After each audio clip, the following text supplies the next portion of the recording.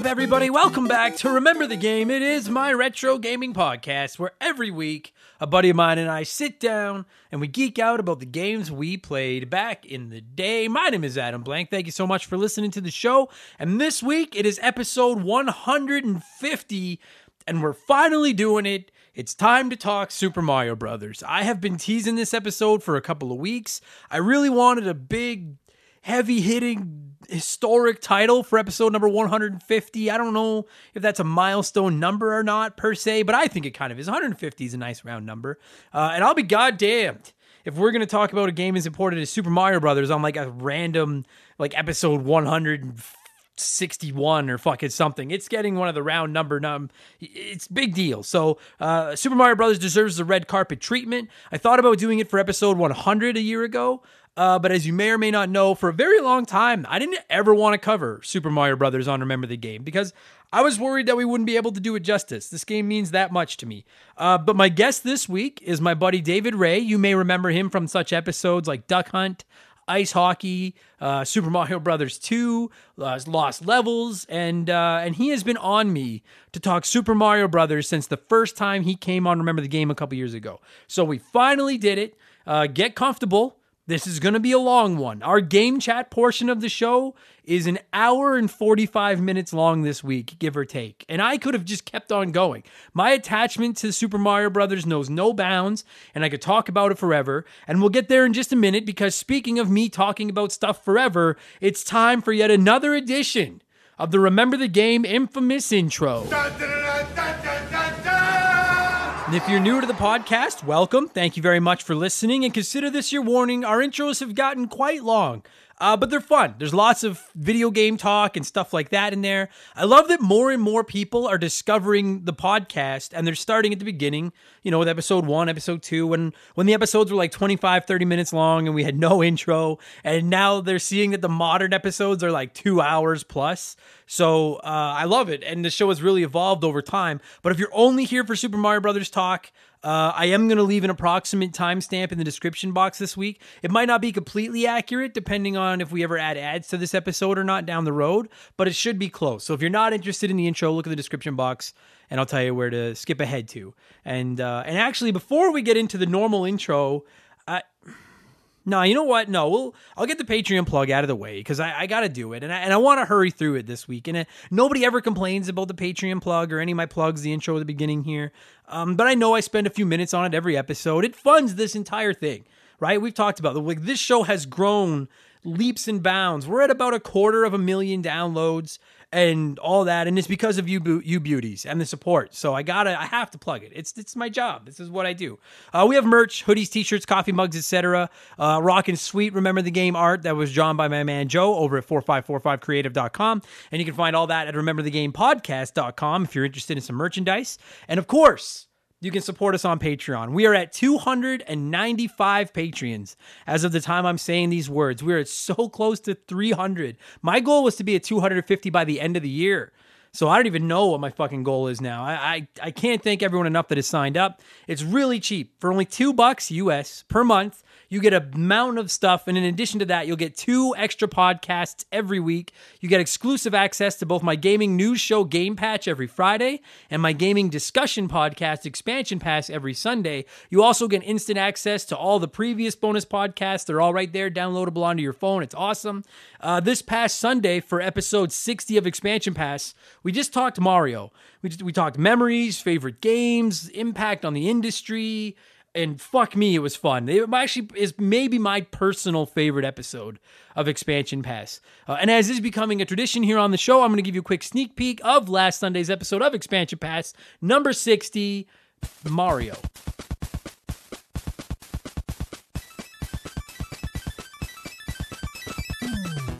What's really cool about Mario, and you brought up, you kind of leaned into this, Nomad, is that, like, not only are his platformers phenomenal, because they are, but the way that Nintendo has taken that character and dropped him into so many genres, and for the most part, they've all worked outside of the Mario's missing the educational games. Fuck those games. We're not talking about those today. This is a happy episode. But I mean, the Mario Kart franchise, Mario Tennis, Mario Soccer, Mario Golf, the Mario RPGs, He does so much, and they're all good. I mean, well, okay, no, they're mostly good.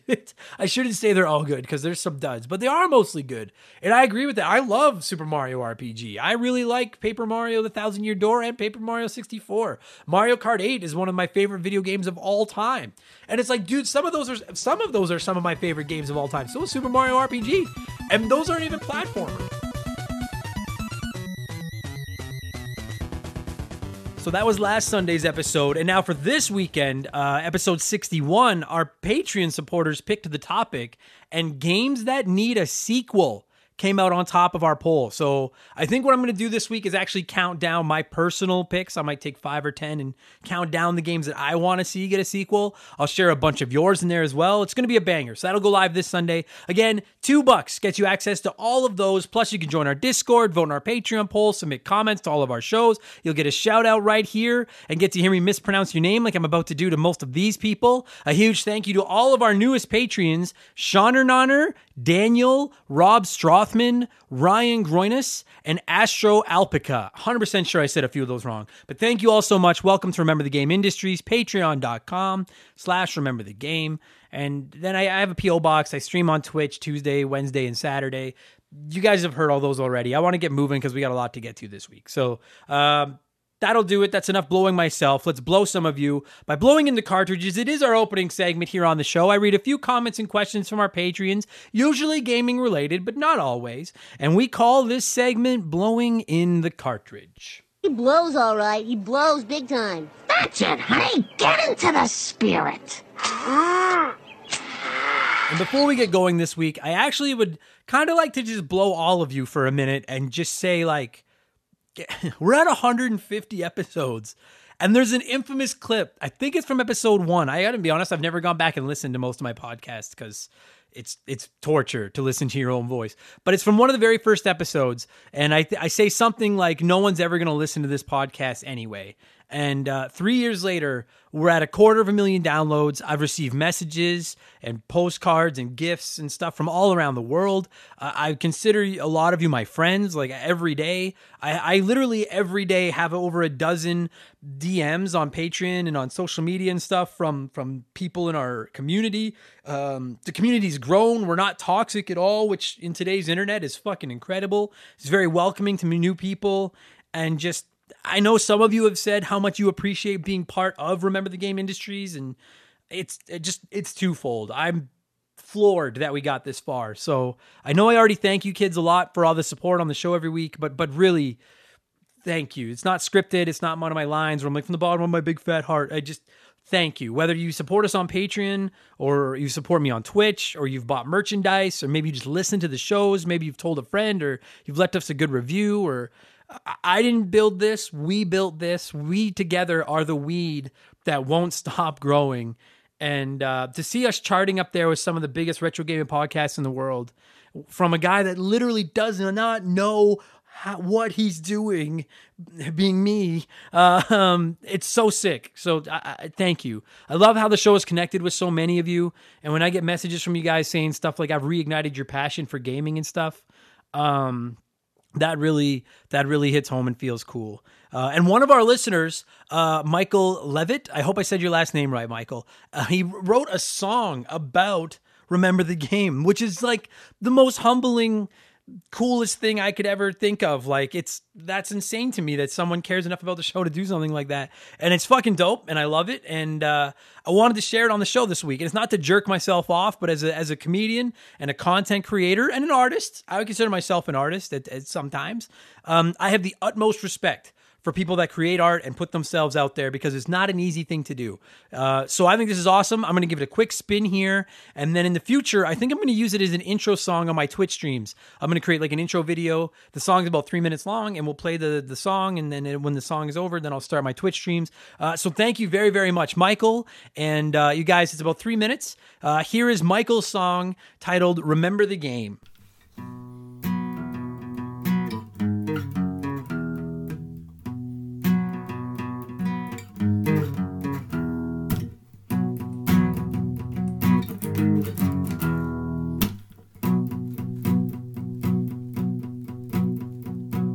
I could have been out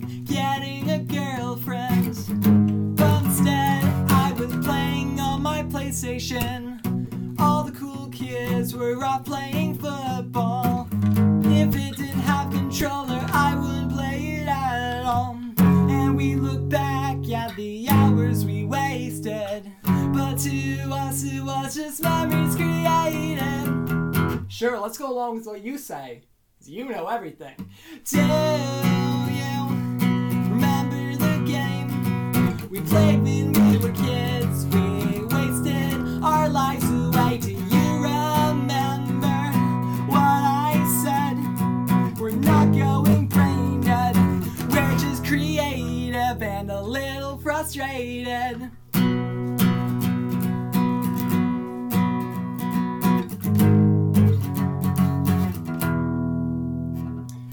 Growing up, I hated the 64's controller, so like everybody else, I drew it at my older brother. I barricaded myself in my bedroom, stayed up late playing games and listening to Blink 182. And we look back at the hours we wasted, but to us it was just memories created. Yeah, I totally believe you. Do you remember the game we played when we were kids? We wasted our lives away. Do you remember what I said? We're not going brain dead, we're just creative and a little frustrated. Hey Mr. Adam, got anything new for me? That blank face makes me fearful, and pull everything nearful that I hold dearful, and watch the people, watch them all explode. Whoa.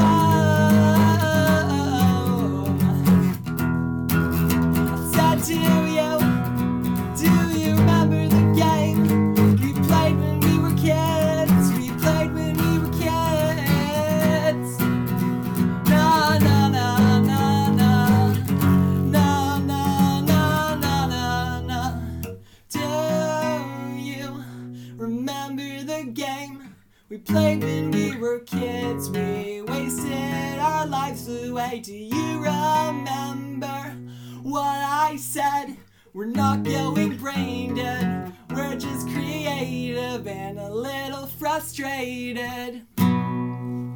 I fucking love it. I love it. So Michael, thank you so much. You guys can find Michael on Instagram at Mike_XACI. I don't know how I'm supposed to pronounce that, Mike. But Instagram, it's at Mike_XACI. And yeah, thanks again, Michael. I really appreciate that. Let's get into blowing in the cartridge. We get so many comments each week, which is awesome. Thank you all. I can't read all of them, but I got a bunch of them. I'm going to try to fly through here.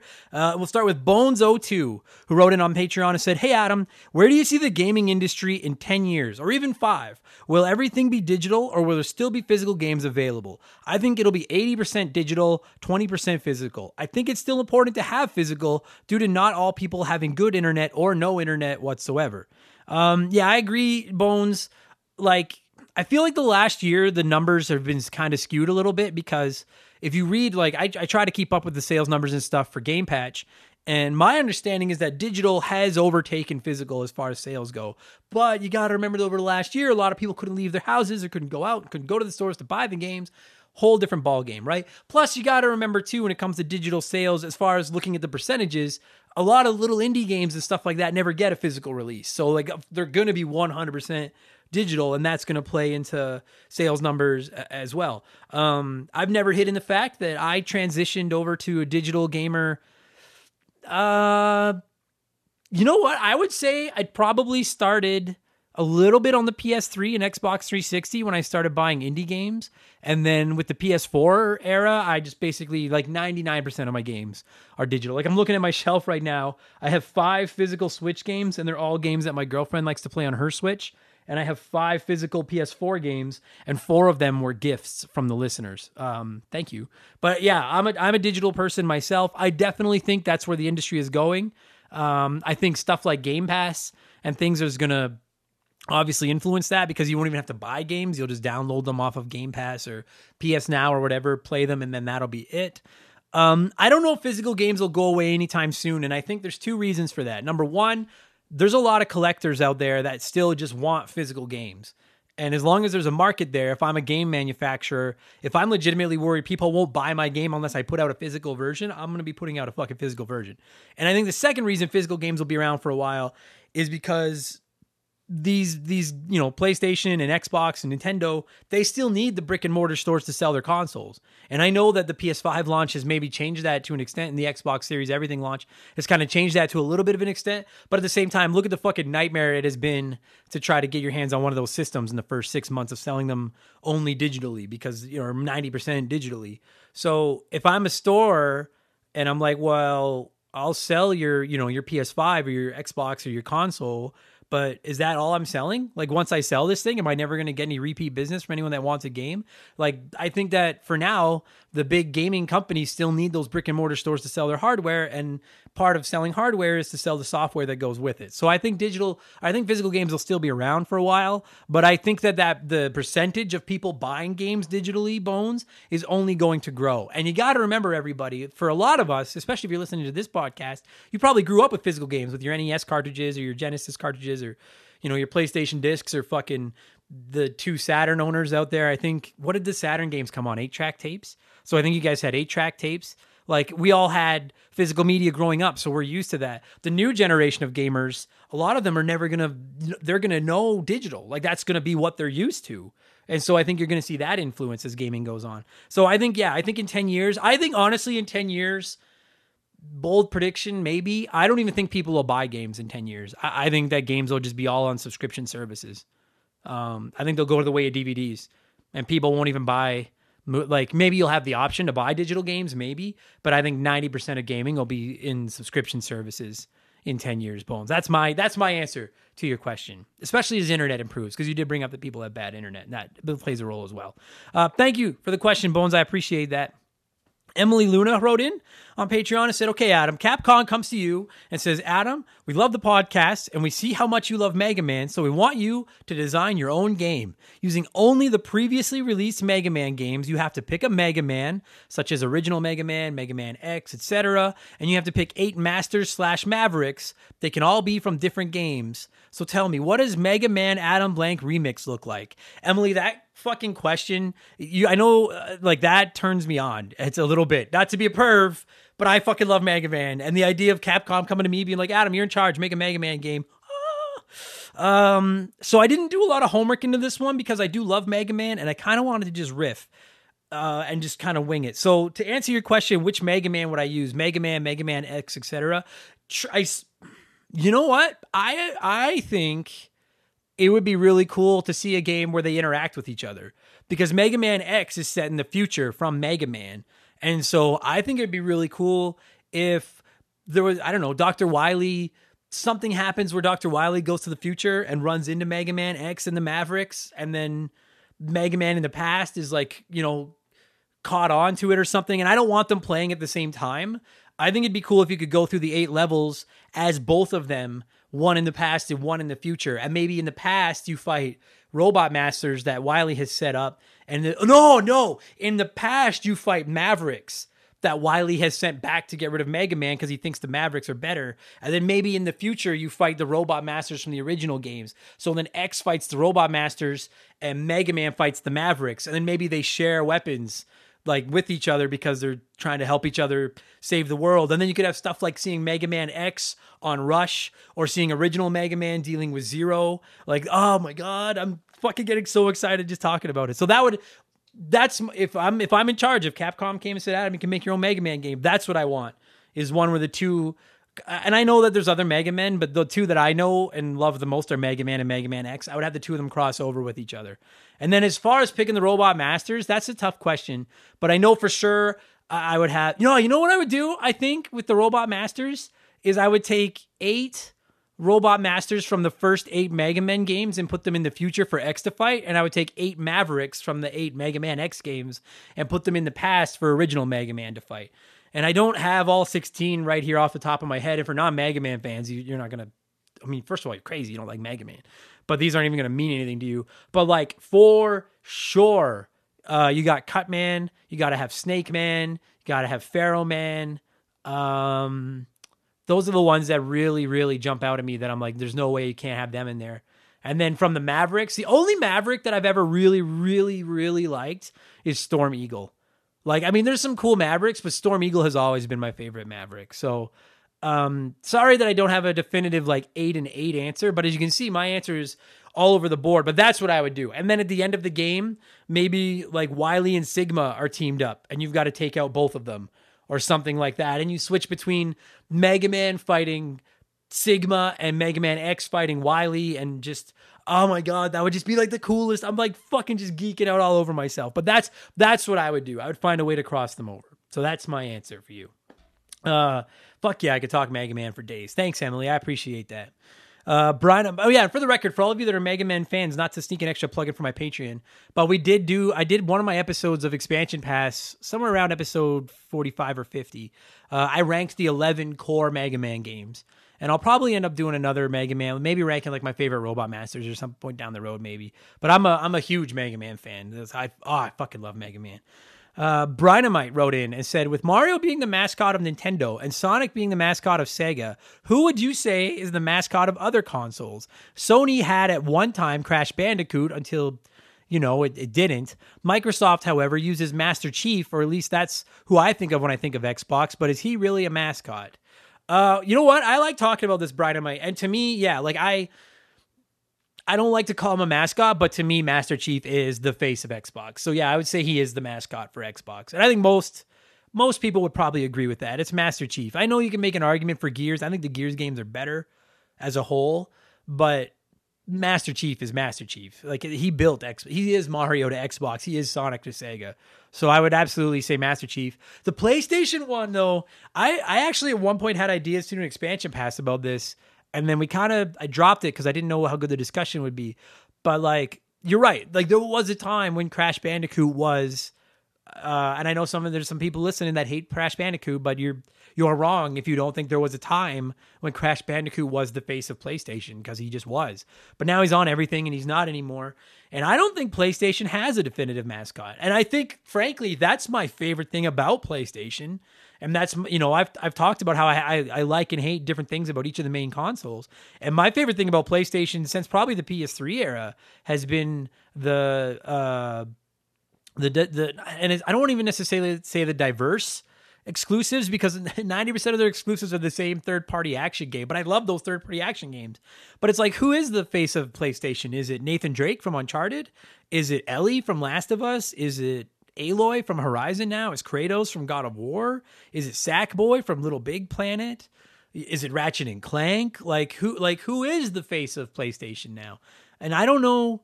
I mean, yeah, I don't know if there is an answer to that. I guess I would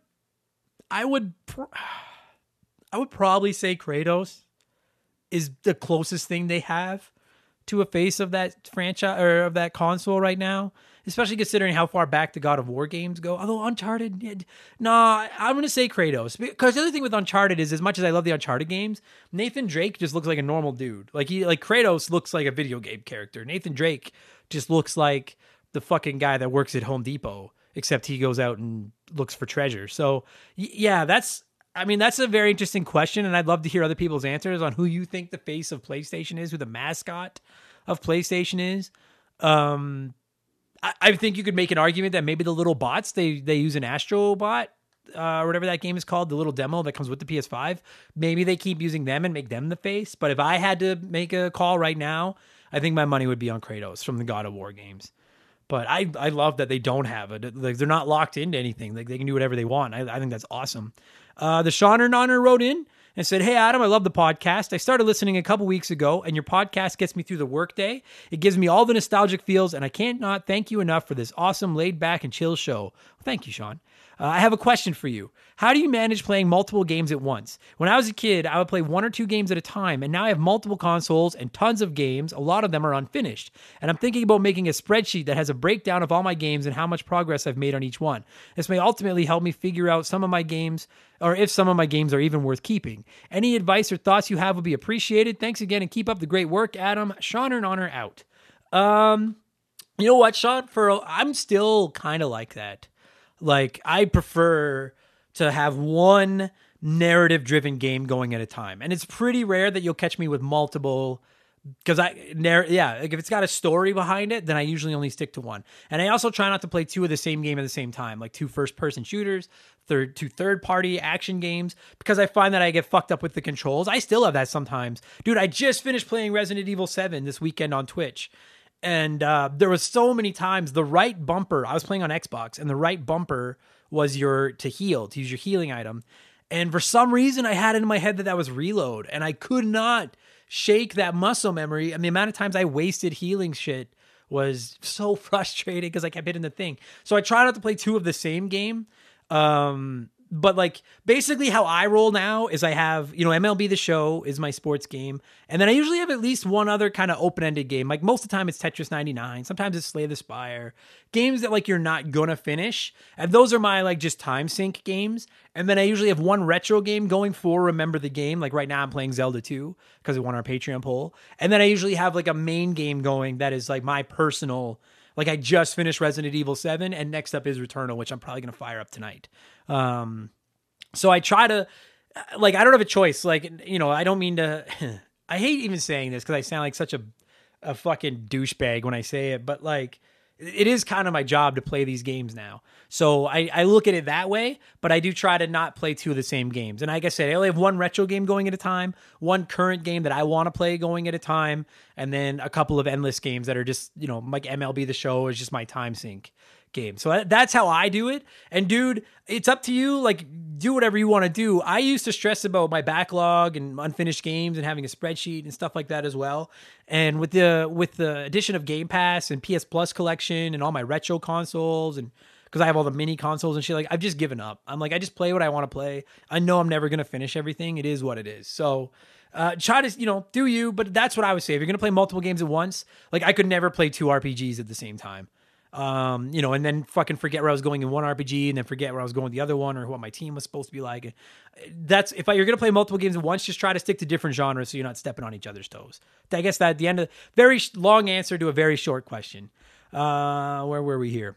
Astro Alpaca wrote in. I'm sure I said that wrong. And Astro said, "Hi, Adam. I'm a big fan of your work. I've been listening to your podcast since September. I apologize for not subscribing to you on Patreon sooner." No, never sweat that, Astro. As a born and bred Winnipegger, I take a long time to make decisions involving my money. I just wanted to thank you for all the hard work you're doing. Every week I look forward to listening to your podcast on my commute to work. It gives me something to look forward to during these unpredictable times. At the moment, I work as a teacher, and listening to your podcast has inspired me to find ways to connect with my students and keep them engaged by creating assignments and content using elements from video games discussed on your show. I also wanted to ask, what is your opinion on pen and paper RPGs like Dungeons & Dragons? I've also been listening to a lot of podcasts that are live plays of comedians playing D&D over Zoom or Discord, and I was wondering if you would ever consider that idea as a potential show. Well, first of all, Astro, thank you for fucking teaching in these crazy times. I'm not trying to, suck your ass because you've already given me your $2 for the month, but I think if you guys follow my personal Twitter, I've ranted about it many times. I think teachers are about the most underappreciated fucking people on the planet right now. So thanks for teaching. And yeah, just quickly, you apologize for not signing up on Patreon sooner. The reason that Remember the Game will always be free, and I have had so many people tell me I should be taking the original 50, 75, 100 episodes of Remember the Game and just putting them behind the Patreon wall, just at $2. And people would probably pay for it to get access to 100 old episodes. I never want anyone to feel obligated to support me in the show. If you just listen, that's cool. So thank you. And thank you to everyone that signs up, but you'll never have to pay to listen to Remember the Game. And if I ever go back on that, fucking light me up, because I've been tempted, but I won't do it. All right. I may add ads at some point, but we've talked about that before. So sponsors don't seem to want to work with me, but I don't give a fuck. Anyway, to answer your question, I know nothing about Dungeons and Dragons. I've never played Dungeons and Dragons. It's always kind of fascinated me, but I've just never put the time into learning it. So, I haven't ever considered that as an idea for a podcast just because I would be completely faking it because I don't know anything about it. That said, I'm certainly not one of those guys who's going to rip on someone for playing Dungeons and Dragons. I think the concept of it is awesome. I know several of our guests play. David Ray, the guest on the show this week, if you guys look in the description box, he has a podcast I don't want to say it's exactly about Dungeons and Dragons because again, I don't know a ton about that stuff, but you'll hear him talk about it at the end of the show. David is all about Dungeons and Dragons. So check him out. His information is in the contact or in the description of this podcast. I know a ton of comedians do it. It's just not my thing. So I hope that's maybe not the answer you're looking for, but yeah, I just don't know anything about it. And it intimidates the fuck out of me. I look at it and I'm like, dude, that would be fun, but it just intimidates the shit out of me. A couple more here, we'll move on. The Good Enough Gamer wrote in and said, "Hey, Adam, I've been a listener and fan of your show, and I've even managed to bring a couple of guys with me. Shout out to 8-Bits and Doug Dorn. I will try to keep this brief, but I wanted to thank you, first of all, for the great shows, and second, for inspiring me to start my own YouTube channel. When I hear your show, it reminds me that it doesn't have to be perfect. Just have fun with what you're doing. I'm taking a shot at my dream to create some videos. If they're any good, only time will tell. Watching you grow the show and a quality group of hot dogs gives me hope. I know it'll be tough. It'll be a tough go, working a full-time job and being a husband and a dad, but I'm giving it my best shot. Be on the lookout for the Good Enough Gamer on YouTube and Instagram. Thanks again for all that you do." And I read that one not because I know I just read 3 in a row that were like, "Hey, I love the podcast," and I try not to read too many. I read all those, and please, like, never hesitate to send me one of those because that makes me feel like a boss. It feels awesome. But I try not to read too many on the show because I don't want to come across as a guy that's just, taking up his own hype. But I read that one because, you know what? Good enough. First of all, I wanted to plug your channel, Good Enough Gamer on YouTube. And second of all, good luck. And all of you listening, whether you've ever thought about starting a podcast or a Twitch channel or a YouTube channel or fucking whatever, I know a bunch of you have done it since you started listening to this. And I am the fucking concrete proof that you do not need to know what you're doing to fucking start all this stuff. Go to Google, go to YouTube. It can fucking teach you anything. Everything I do, from the podcast to my Twitch streams to I guess that's all I do. But anyway, of the stuff, the Let's Plays, all that shit, everything I do, I learned how to do it from Google and YouTube. That's it. And don't stress out if it's not perfect. It's not going to be perfect. I promise you, in a year from now, Good Enough Gamer, you're going to look back at your YouTube videos right now and fucking hate them. Because I hate podcasts from 6 months ago, much less 3 years ago. I hate my comedy from fucking 3 years ago. That means you're getting better. So don't stress out about it. Don't worry about making everything perfect. Put your heart into it. Listen to your fans. Listen to feedback. And just try to make it everyone a little bit better. And love what you're doing. If you don't love doing it, you're wasting your time because you're going to quit. It's that simple. Don't do it for the views. Don't do it for the fans. Do it because you enjoy doing it. And if it catches on, that's the gravy on top of the fries, man. But just eat your fries. Everybody likes fries. So good luck, Good Enough Gamer. And finally, before we move on, it's letter time. It's letter time. And I'm kind of, well, I guess I didn't really answer this. Sean Radford wrote into us on Patreon and said, "I've just recently run across your podcast in the last month and I love it. Your pure enthusiasm for gaming and wrestling hits so close to home for me. I just recently decided on a career change at the age of 34. I've been in the food/retail space my whole life and studying to go into web development. As someone who has made a huge career change such as yourself, any overall advice? I'm a little terrified." Sean, my first piece of advice would be to get a rich wife, because that's what I did. Okay, so that's kind of what I did. You know what? I take some shit from comedians about that sometimes. But like, if you guys don't know, like, I'm 37 and I didn't start stand-up until I was 32. And I obviously didn't start this podcast until 3 years ago. And before that, I worked a little bit of sales and mostly just drove a forklift and worked in a warehouse and hated it. And then I started doing stuff like this on the side. I started doing stand-up in the evenings and driving the forklift all day. And then as that started to catch on and I started to gain a little bit of momentum and started getting bookings, then I transitioned out into being a full-time comedian. And I'm very fortunate that my girlfriend and I, we don't have any kids. We don't have a ton of debt. My girlfriend does have a really good paying job. So she was like, she was the one that pushed me out of the plane and said, go full-time into stand-up, we'll be fine. And I don't want to say, I guess I can say the shit kind of worked out. So I would say, and this goes to everybody, don't do something you hate for the rest of your life. And I understand that I'm in a better position than most because I don't have kids and we didn't have a ton of debt. And I live in a big city where there's lots of opportunity and not everyone has those things.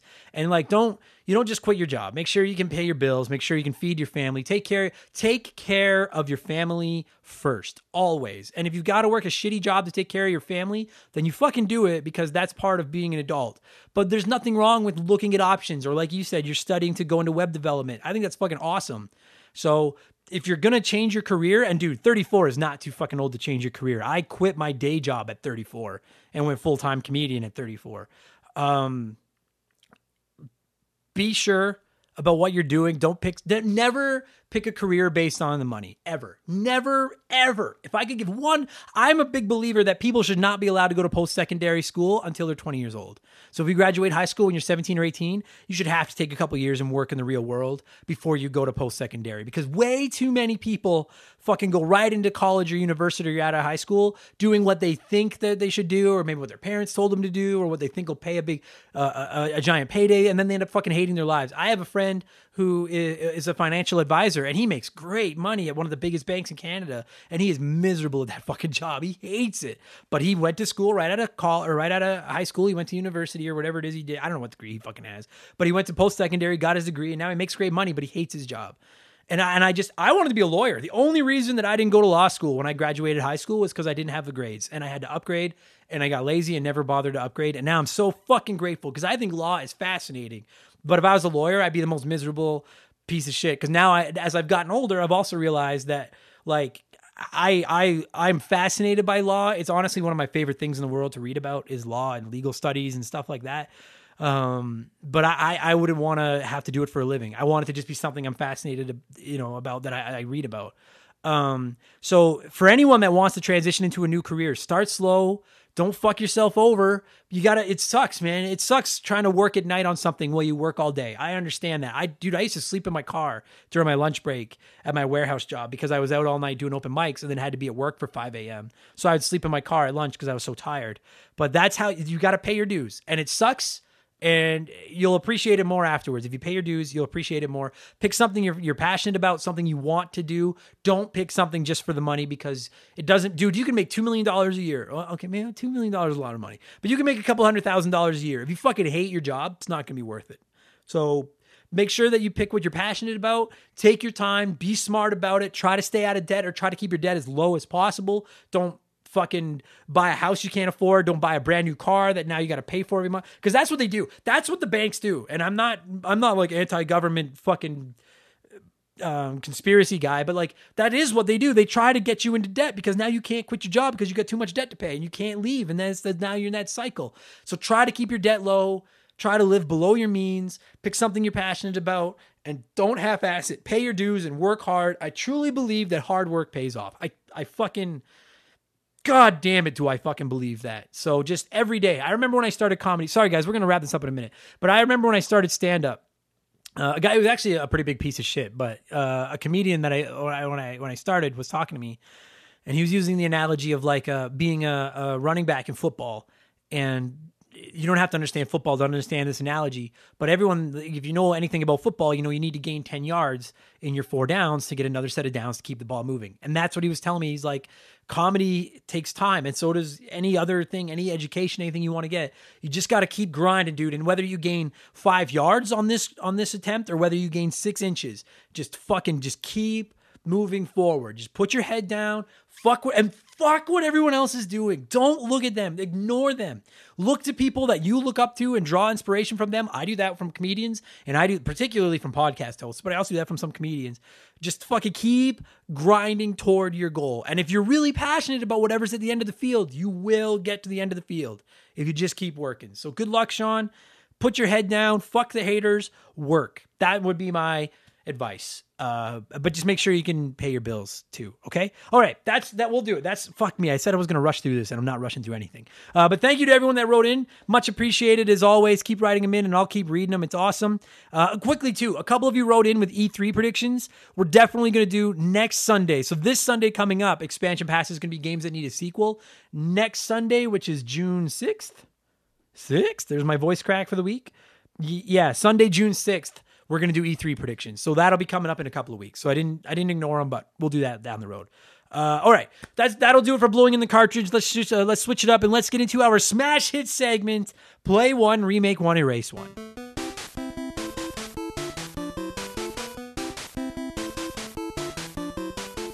And a huge thank you to Classic Concentration from the NES for unknowingly providing us with the theme music for the show. The rules are simple, you guys. Every week, I give our listeners 3 retro games. They can play one as it was released. They can remake one as a modern game. The third is erased from time forever. This week, I decided to change it up a little bit, considering we're talking such a massive game in Super Mario Brothers, and we've already done one of these with Super Mario Brothers 1, 2, and 3. I wanted to make it a massive edition of Play, Remake, Erase, so we're running it with 3 franchises: the Mario franchise, the Zelda franchise, the Pokemon franchise. You can play the old games in one, but never get a new one. You can remake a franchise, meaning that you can continue to pump out new titles in the future and do whatever you want with it. And the third franchise doesn't exist. As always, there are no wrong answers, but there is a right one. We'll get to that in a minute. We had 60 comments this week. Our previous record's probably 30 or 40. 60 Patreons wrote in with their Play 1, Remake 1, Erase 1 picks this week. Holy shit, thank you. I can't read all of them, but I'm going to read a few. I read them all personally. Thank you so much to everyone that played. And we also run a poll over on Patreon to see what the definitive winning combination is. And this week it wasn't even close, with 57% of the vote. And keep in mind, there's 6 options. So that is a huge win. 57% out of 6 possible choices. Play Mario, Remake Zelda, Erase Pokemon was the popular choice. 57%. So let's look at some of your submissions here. I've got some from all 6 possible combinations to read, just to give you guys an idea of the lay of the land here. The most popular answer, like I said, was to play Mario, Remake Zelda, Erase Pokemon. Good A wrote in on Patreon and said, play Mario because they've already mastered both 2D side-scrolling adventures and 3D world gaming, and they've even dabbled in RPGs and sports games. And if you erase Mario, then where would gaming be today?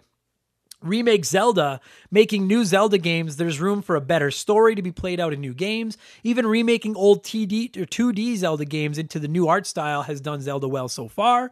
And then Erase Pokemon. Honestly, after Red and Blue, I lost interest in Pokemon. Pokemon is big, but it's not as big as the other 2 franchises.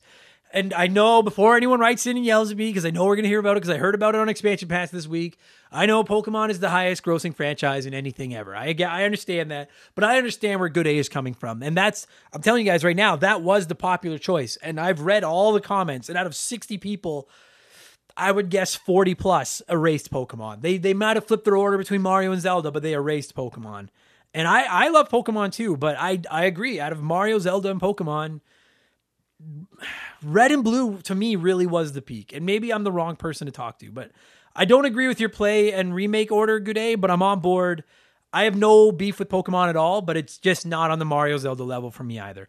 And Daniel wrote in and said the same thing. I would play Mario just because it's Mario, enough said. I would remake Zelda. The Zelda franchise is one of the best in history. And sadly, I would say goodbye to Pokemon. It's not that I hate it. Actually, some of my best childhood memories are playing Pokemon on my Game Boy with my friends. I just can't erase Mario or Zelda. It's like erasing my childhood, which I guess I kind of am with Pokemon. And that was the problem that I ran into as well, Daniel, because I guess spoiler for my answer. Now you guys know what my answer is, but I'm going to be erasing Pokemon too. And it's like, and that is part of my childhood. And I used to watch the cartoon and watch the movies, and I loved Pokemon Red and Blue. And I had I never got into the cards, but I had tons of toys and shit. Of course, I like Pokemon just like everybody. I still like Pokemon, but it's just not Mario and Zelda. I get it. I can't get rid of Mario or Zelda. I can't do it. So I understand. Now some people can get rid of Zelda. And listen to this. Martin Greenwood wrote in and said, I'd play Mario as they're the best way to lose 20 minutes or a few hours and still have a great time. I'd remake Pokemon as I've invested far too much of my life to catching them all. Easily the most hours I've put into any gaming franchise and the greatest enjoyment I've gotten out of one.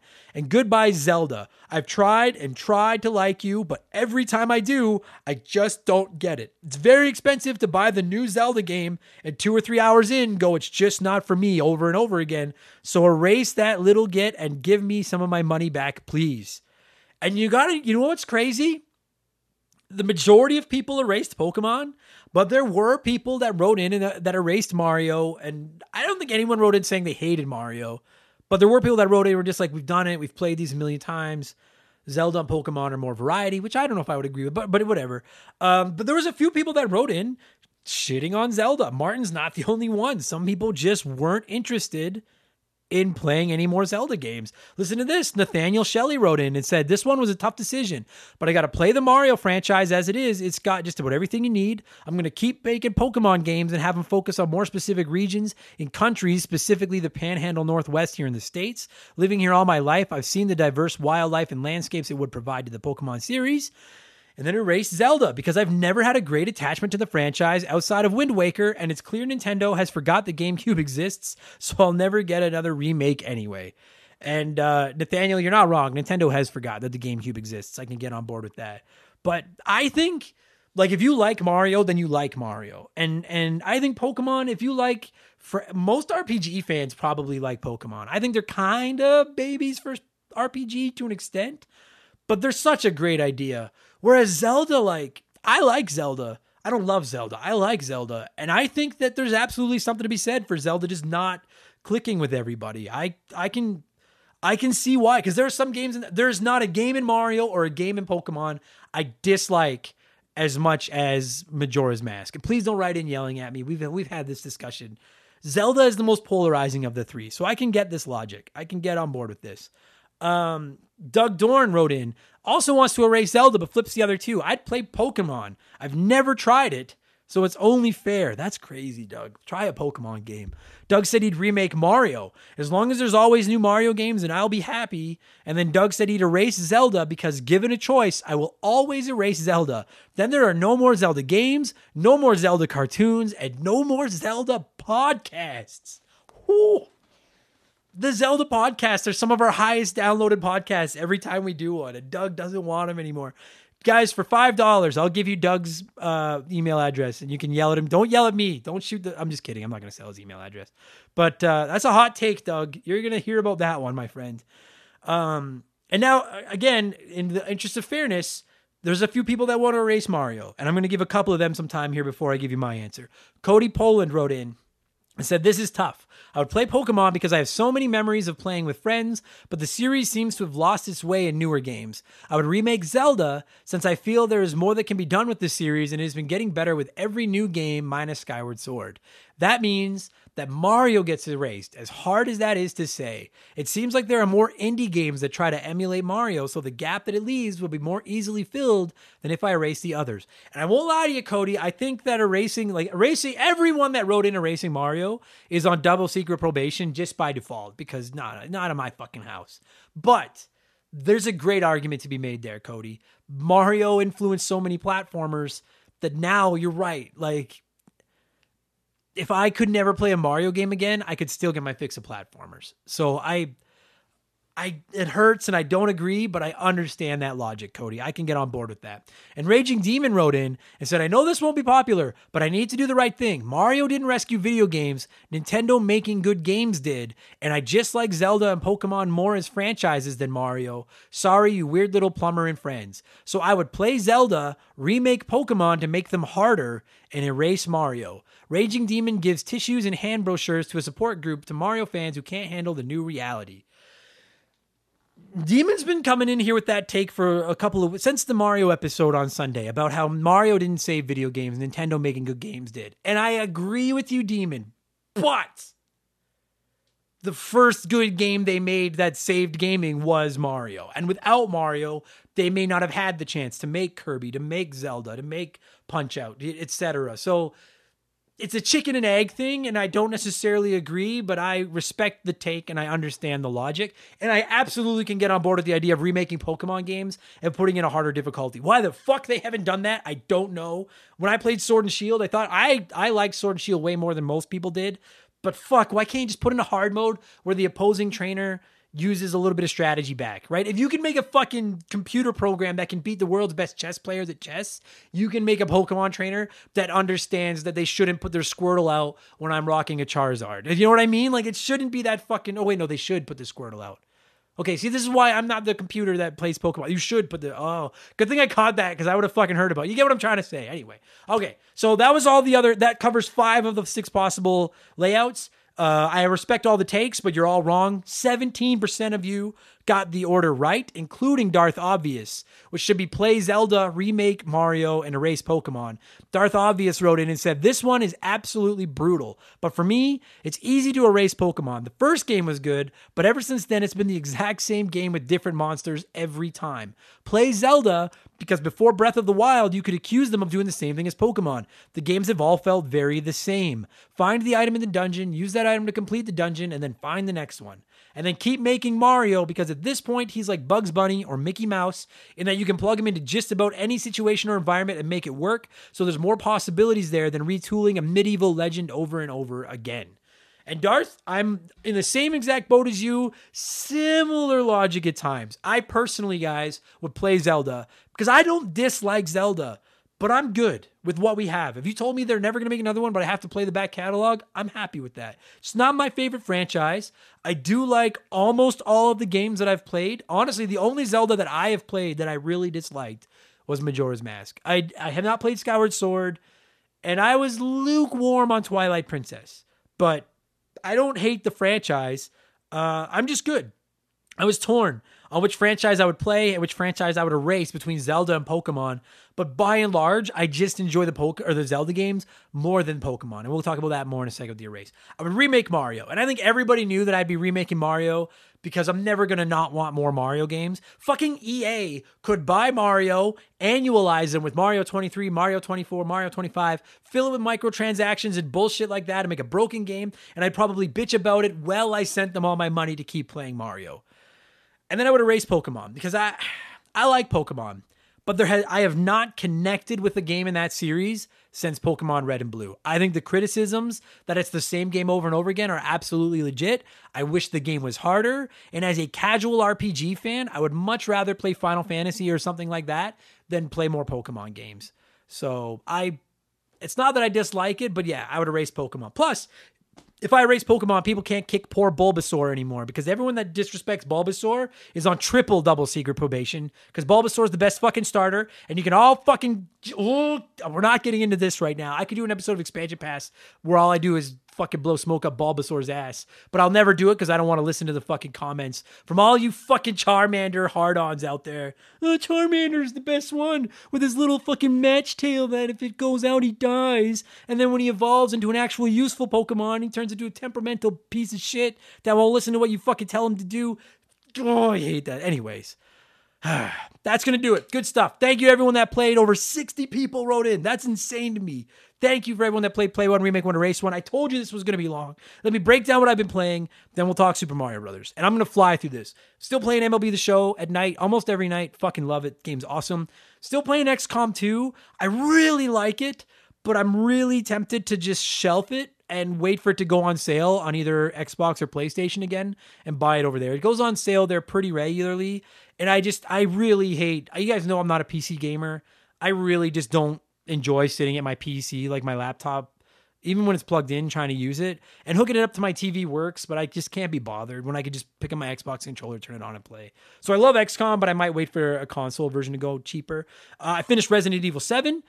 Some people asked if I was going to do an expansion pass about it. I wouldn't be able to do an expansion pass about Resident Evil 7 until June 13th at the earliest, which I guess it's already like 3 years old, but it is also 3 years old. I plan on doing a ranking episode of Resident Evil down the road. So I don't know if you guys would be interested in an episode about Resident Evil 7, then let me know and I'll do one. I liked more than I hated, but I didn't love it. I also finished Parasite Eve on the PS1, which we'll be doing a podcast about in a couple of weeks. So I'm going to save my thoughts there. And I'm playing Zelda 2, The Adventures Leak right now for the first time ever, outside of like little casual dinking around with it in the past, to get ready for a future episode because we won the Patreon poll this month. And I think it's pretty neat. I like it. So there you go. That's what I've been playing. Let's get into Super Mario Brothers, the main event. That's why you're here. As you know, I like to let you kids sound off before I get into the game chat itself. And like Play 1, Remake 1, Erase 1 this week, we had a ton of comments. And I knew we would, which is why we dedicated Expansion Pass to talking about Mario this week. But just a few of the comments I got about Super Mario Brothers. Jerry Robinson wrote in and said, the very first video game I ever played as a 4-year-old with my older cousin when she would babysit me.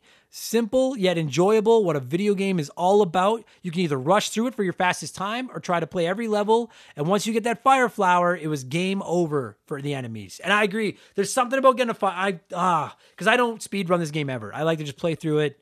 And once you get a hold of a fire flower, the entire game becomes about just not losing that fire flower. Fucking one of the greatest power-ups ever. Rogue Agent wrote in and said, what was Nintendo thinking all those years ago in a boardroom, coming up with a mascot? How about an overweight plumber with a porn star mustache? Everyone must have thought this was an April Fool's joke. And then bam, all he does is become the most recognizable character in gaming history. Such a great game and will always be the elite gaming character. My apologies to Sonic. And I like, to me, Sonic is number 2. And I've argued, like we did the game Mount Rushmore gaming. I've always thought Sonic is the number 2. Well, and again, Pokemon, I know. I don't give a shit what you say. Sonic is number 2 after Mario as far as recognizability, in my opinion, and like legacy status. But Mario's number 1, no question. Scott Brooks wrote in and said, World 1-1, the most iconic level in all of video game history. I remember the first time my 6-year-old self laid eyes on that first Goomba. I mistimed my jump and was promptly killed. I was also hopelessly addicted from that moment on. Mario Brothers would go on to be the very first game I beat completely by myself, and I still love hearing that music when I start 1-1 again all these years later. And it's funny you brought up that Goomba, Scott. You weren't the only one to write in about that Goomba. We have an entire part of the game chat I'm going to get to in a second dedicated to how many people that initial Goomba has fucking killed. I love it. A couple more. Matt McLean said, this is the game that solidified the fact that I would be gaming for a lifetime, and I never even owned an NES. My parents had a ColecoVision that I can distinctly remember playing as a 3, 4, 5-year-old, and I remember loving it, but it was playing Super Mario Brothers at our family friend's home that opened my eyes to where gaming could take my little brain, and the rest is history. And And I know a ton of people feel that way. They might have played Atari or ColecoVision or something beforehand.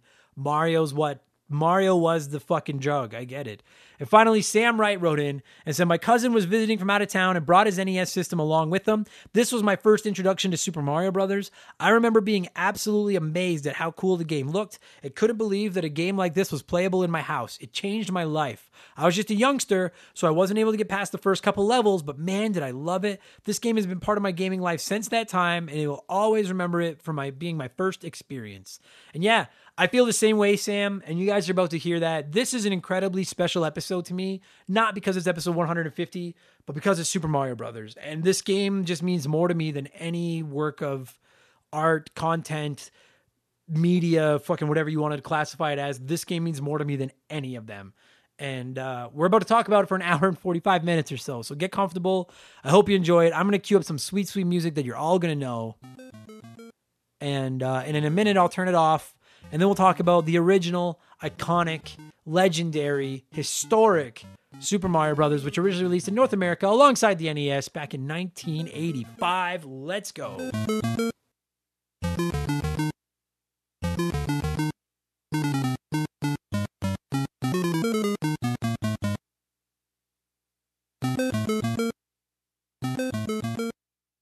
Okay, so joining me via the blank phone this week is, I was going to say for the 150th time, but you haven't done this 150 times. Fortunately for you, because I couldn't talk to me 150 times. That sounds like hell.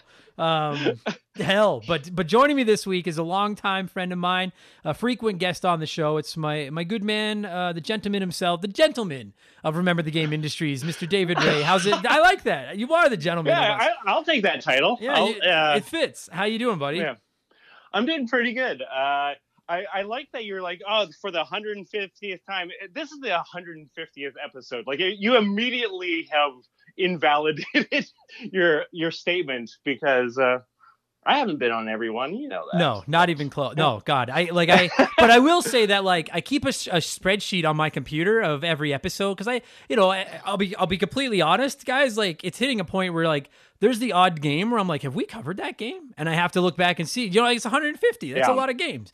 And I keep track of all the games, and I also keep track of all the guests. And if I'm not mistaken, Mark McHugh is leading the pack, and then his brother and you are 2 and 3 for the most times on the show. So, there you go. So before we get into Super Mario Brothers, and you and I have to address Mark McHugh quickly, and we're going to get to that in just a second as well, because you posted something, and we're going to get to all that. But before we do any of that, you're the only one of my regular guests that I have on the show during episode 150. So I would just like to, and I mean this with the utmost of sincerity, dude. Thank you, and for the rest of my rest of my guests, pardon me, that are listening to this right now. Thank you guys so much for all the time you've taken out of your schedules to talk about old video games with me, because there's just no way we would have gotten here without your dedication to the hobby. So, dude, thank you so much for doing this. I really, really appreciate all the time you've taken, David. No problem. It's great, and I enjoy talking with you, going over these games. And even as you're saying, like, I don't know if I've done that show before. Like, I have that feeling too. I'm like, wait, did I talk to him about Super Mario World? I don't know if I don't think so. Like, Yeah. some of those, because you and I talk every once in a while of like, what's other games can we do? And I'll pitch ones. I'm like, did I do that one? Has that happened? I don't know. Yeah, dude, I've had, and I won't name them, but 2 regular guests have pitched games to me to cover on the show that they have already covered with me on the show. And then they're like, oh, wow. And it's like, yeah, I get it. So I understand that 100%. So now for episode 150, we're going to cover Super Mario Brothers. And before we get there, for longtime listeners of the show, we just have one last piece of spring cleaning before we get into the iconic Super Mario Brothers.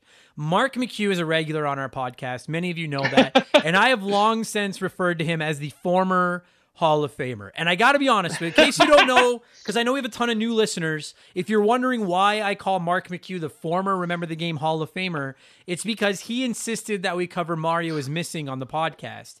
And and that was back in like the 80s or 90s episodes. And that's one of the worst video games ever. And I hate that game so much. And I got so mad during that episode that I told Mark he will never get into our Hall of Fame because he insisted that we cover that show. So if you're wondering where that joke came from, that's why. But now, David, you presented a piece of evidence to me the other day, which is actually a year old, that you had presented a year ago, explaining why precisely Mark can never get into the Hall of Fame. And I can't agree with you more. And it ties into Mario, not Mario 1, but it ties into the Mario franchise. So if you would, I'll shut up. If you would like to quickly take the floor and explain your case, I'm on your side. Like, you're on the stand. Please explain to the jury why Mark should never be back in the Hall of Fame. So exhibit B of why Mark should not be in the Hall of Fame. I'm roommates with Mark, and I saw him playing Super Mario 3. He was in World 7, Level 4. He was playing with another friend. They are not important for this because they're not in the Hall of Fame. But Mark, he was playing... And he was playing with save states on not the end of the game, even 7-4. He was like, "Oh, it's tough. It's too what, Mark? What are you doing? Oh. If you die, you go back to the start of the level. Who cares that you can't just go jump by jump and enemy by enemy?" I was so disgusted. It boiled me up. You have to at least get to like a midway point in the level or so. Like Mario 3 levels are not that long. You got. I'll be frank. I can't excuse save states in any Mario other than Lost Levels. Lost Levels. I do think there's something to be said for beating Lost Levels without it. Yes. Which I have done. Thank you very much. But I will say that like that's the one where I'm like, this game's pretty friggin' hard. Like, okay. But Mario 3, and particularly not even halfway through World 7 in Mario 3, and for a man with the gaming pedigree and apparent gaming chops as Mark McHugh to resort to something like save states and then to actually justify it by saying it's too hard. Never. And if for all of you listening that have been longtime pushers that Mark should get back into the Hall of Fame, if this doesn't sway you, you're probably a sociopath. There's just no way to do it. This is horrible. It's inexcusable. David was right to David called Mark out on social media, and he made use of the classic Principal Skinner meme where he's just looking down, like down his nose, and it just says pathetic.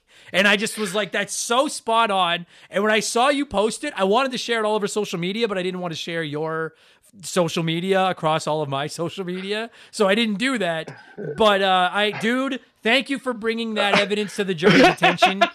And Mark is never getting into the Hall of Fame because he had to cheat at Mario Brothers 3. That's bullshit. Yeah. Like, until I watch him and I sit down with him and I watch him play every single level of Super Mario 3, I will not rescind my opinion on that. This is truly like a Lance Armstrong moment. You know what I mean? Yes. Where it's just, yes, you're capable of doing this, and the fact that you will not. I saw that and I was sickened. I thought, no chance in hell. Get out of my hall, you son of a bitch. Anyway, so we got to move on. We got to go. So we'll get into Super Mario. So okay, but that's kind of a cool segue. So Super Mario Brothers 3 on the NES, whether you have to cheat to beat it or not, unequivocally one of the greatest video games of all time. And anyone that argues that Mario Brothers 3 is not one of the greatest video games of all time doesn't know video games. It's that simple. Yeah. Having said that, our focus today for episode 150, after 10 minutes of incoherent rambling, is the original Super Mario Brothers. And if Mario Brothers 3 is one of the greatest games of all time, David, I'm not saying that the original Super Mario Brothers is the greatest game of all time as far as the mechanics, as far as the depth, as far as any of that stuff. You will never convince me that this is not the Babe Ruth of video games, though. This is the most important, the most iconic, and so in that sense, the greatest video game ever made. I truly believe that. Babe Ruth is a really apt comparison, I feel, because, like, yeah, Babe Ruth would not be able to survive in modern day baseball. No, he was a big fat guy who swung at everything. He'd have no chance in today's game. No chance. Yeah. But like he was big in his day. He was one of the biggest baseball celebrities. In the same way, Mario Brothers is like that too. Like, I agree, it's not the greatest mechanically, but it also was a turning point. I know in previous episodes I've talked about, like, this game is like a linchpin in video game history. Yeah. And Super Mario Brothers kind of like saved home video games. It did, 100%. 100% it did. I think it would still eventually have gotten there at some point in the development, I suppose. But Mario Brothers was the game that came along that finally grabbed people and put down. Atari had come before that, and they were not really able to do it with anything in particular. Nintendo comes in, Super Mario Brothers.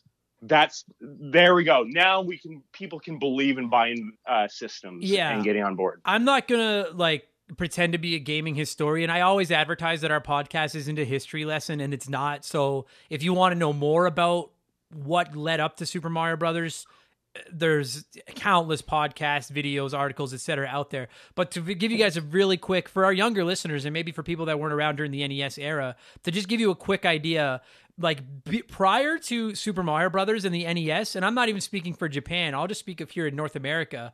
In the mid 80s, when this game came out in North America, there had been an overabundance of home consoles and a ton of crap.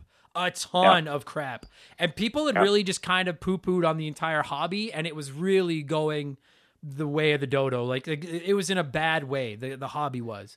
And then go ahead. It's like they released a series of Virtual Boys. Yeah, you know what I mean. Yes, it gaming was or a lot of Sega Saturns for our Sega Saturn fans. Aha. Yeah. And anyway, so I'm gonna get some. I'm gonna hear about that, man. I'm gonna hear about that. But gaming was in a bad way, and then Mario came along with the NES, and it legitimately revitalized, breathed new life, revamped, and in some ways restarted the home console gaming universe, the market, everything. If you made a movie and the villain in the movie's objective was to get rid of video games, if they were I hate video games, they're stupid and I want them gone, sure, you could argue that they could go back, and they had the ability to go back in time and assassinate a video game, as it were. Maybe you would argue that they would go back and get rid of Space Invaders or Pac-Man or Pong or whatever, Tetris, whatever.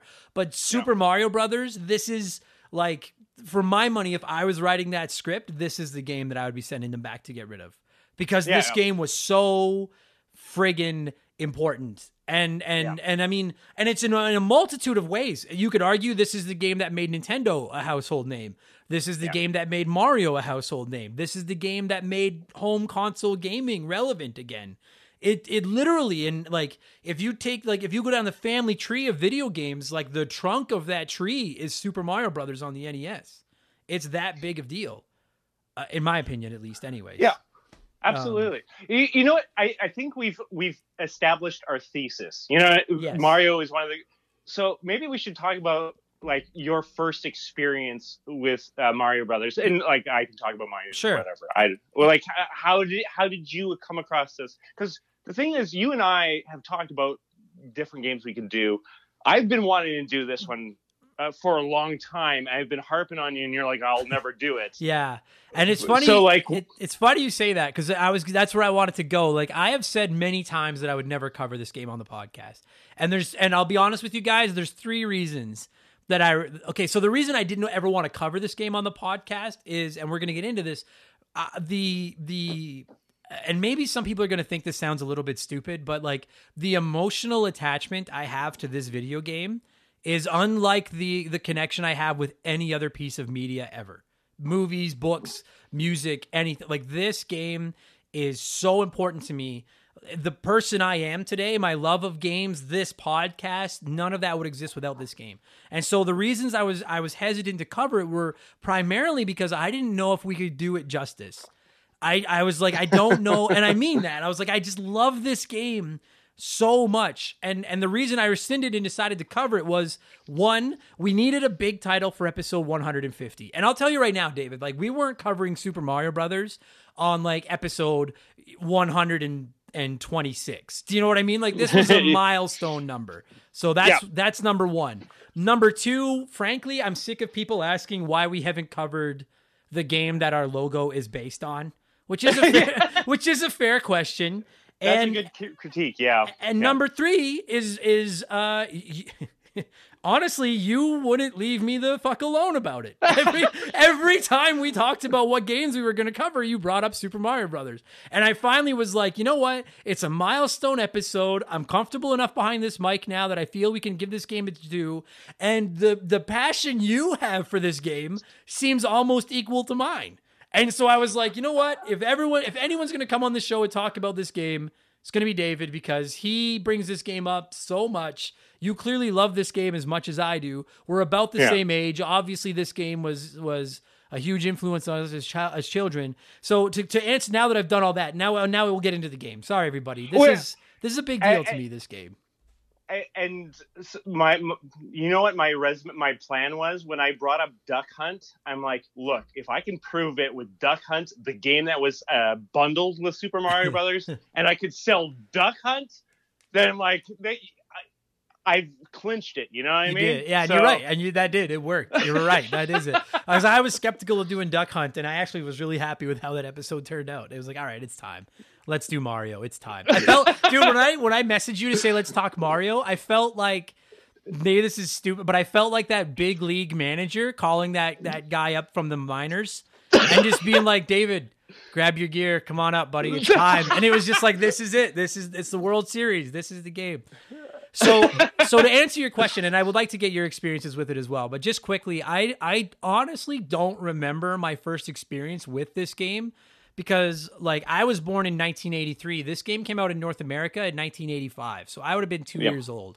But my earliest, I have two memories. And, like, everyone listening probably has just those odd little sprinkled momentary memories from, like, when they're really, really young. And I swear, two of my absolute earliest memories are, I remember playing Pac-Man somewhere on an arcade game and, like, not doing, like, I remember, like, just loving it, even though I'm sure I was horrible.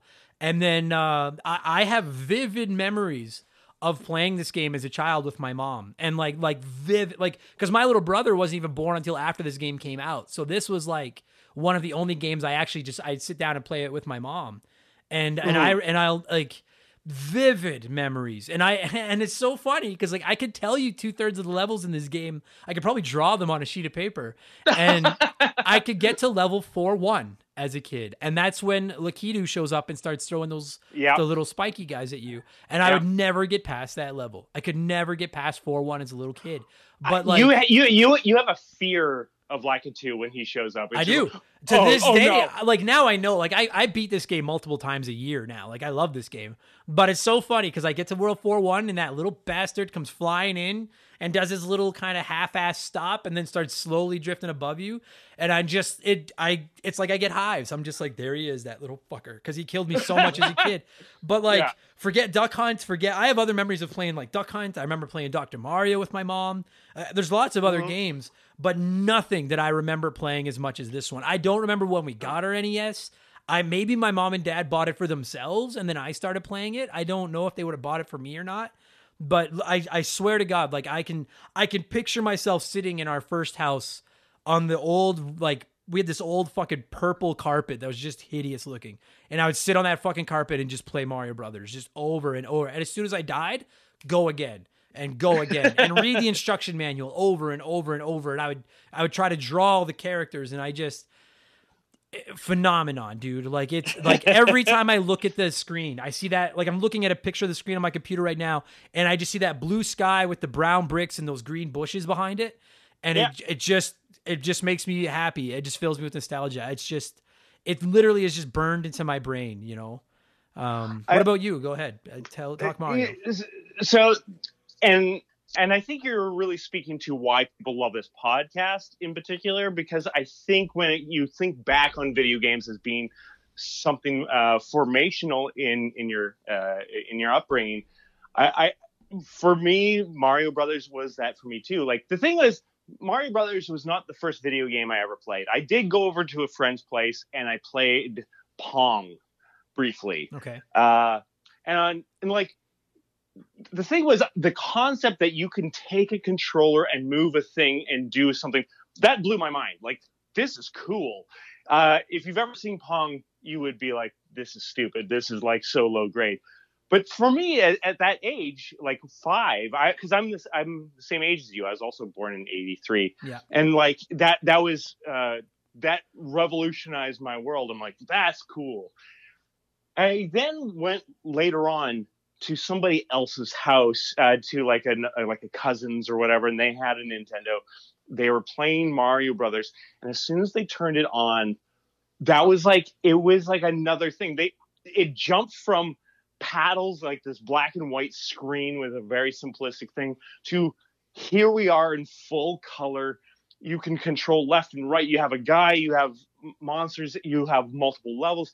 All of that came rushing in. The concept of video games and what they could be and what they are was in that moment. And that would then lead to, I must have talked about it all the time. You know what I mean? Yes. That experience, that moment. Yeah.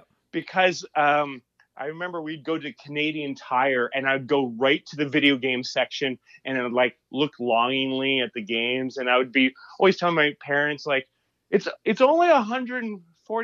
Yeah. I have zero concept of money at the time. Yeah. And we were not like a rich family or anything like that. But I was just like, trying to always convince my parents. And, you know, like time and time again, we'd go and I would, okay, we're not getting it this time. Like, I don't know why I would think I would get this particular trip or anything. But I remember that one time I was there in Canadian Tire, and my parents were like calling me. I was like there looking at the video games, just seeing what it was. And then I turned around and I started coming. The thing was, I didn't notice that my parents were telling me like, no, stay there, don't come here. And I was interpreting it as like, come. And I was like, okay. And I am coming towards them. And then I look over at my dad there with the cashier, and I see the Nintendo on the conveyor belt or whatever. Oh. And just like, I stopped dead. It was like the most like excited I've ever been. We took it home that night. You know, it was like already like 7:30 at night. That's like late for a kid like me. Yeah. At that age. But we put it in, and I remember on that very first night playing it. This is like my first time I had my hands on it, because when I visited, I didn't play. I watched. Right. So I got my hands on it, and that night I got to 3-1 by myself, just like because I played it so much immediately. Until I was like dog tired. I'm like, I guess I gotta go to sleep. Yeah, just grind it. Yeah, and that level of excitement and wonder and all of that like was so huge. Yeah, and that's why. Yeah, we can talk about. There are obviously better games. There's even games that I have memories like you were saying, but like that one, it was like magic was introduced to me. It is that it's day. Just, it's like the first time you do heroin. It's the most. No, I'm just kidding. The first time I did heroin, I got. Well, sick. I mean, like, look, I'm still chasing that dragon. Yeah. I got sick as a dog the first time. But no, dude, it was like, and you know what's awesome is that I know not everybody listening to this feels this way, but I also know there are a ton of people right now listening to this in their cars or at work or whatever it is you're doing. And you're like, dude, I feel the same way. Like, I remember playing Super Mario Brothers for the first time. Like, I honestly wonder if kids today have a game like this because there's so many games now. You can get your hands on anything. You buy an Xbox, you get Game Pass, and you have 400 games right away. You get a PlayStation, and you could go and on the PSN, there's dozens of games. There's free games. You could get Fortnite, you could get Rocket League, you could get Apex Legends. There's so many games now, whereas back then with the NES, this was the game that every kid had because this was the one that came with your NES. That's not even something that happens anymore with pack-in games, but back then it was. And so, and I say that like I know there's a lot of people, including myself sometimes, that are like, oh, kids today don't know what it was like back in the glory days of game. And I sometimes feel like that as well, without updates and without online and without all broken games and all that garbage. But I will say that like, this was your first hit. Like this was your first game that a lot of people got. And so I do wonder if there's an equivalent today. I'm sure there was with like, Sonic with the Genesis or Sonic 2 or whatever was packaged with it. And maybe Super Mario World for some younger kid or some older young kids that, like people older than us, but still retro gamers that maybe the Super Nintendo was their first system and that was the game that came with it. But for so many people, dude, the NES was their first system, and this was the game that came with it. And forget the fact that, like, we'll get into the actual game itself. Like, forget the fact that the game is still fun to play today and was a blast to play. It was just, like, this game could have been just awful. And I still think people would have this attachment to it because for so many people, it just was your first video game. You know what I mean? I think that's fair. And I think to add to what you're saying, like, is there a game like that for, kids growing up today? There's a fundamental difference because when I grew up, I'm sure it's probably similar to you. Like I didn't have a computer in my house. You know what I mean? Yeah. We didn't like, I rarely interacted with the computer. That's why I was impressed by Pong. Like the idea that there's a machine that you can interact with, like that was impressive to me. Right. And I feel that was probably a lot of kids like that. So like when you finally like, it's not like you're like, as you're growing up from an infant that there's like, it's not like my parents had a phone in their hands and they're playing games and I get introduced to the concept formationally. Right. I got introduced to it after I had at least some development. I understood a little bit of how the world worked in a very minor way. And then just like a power punch of awesome technology. Yeah.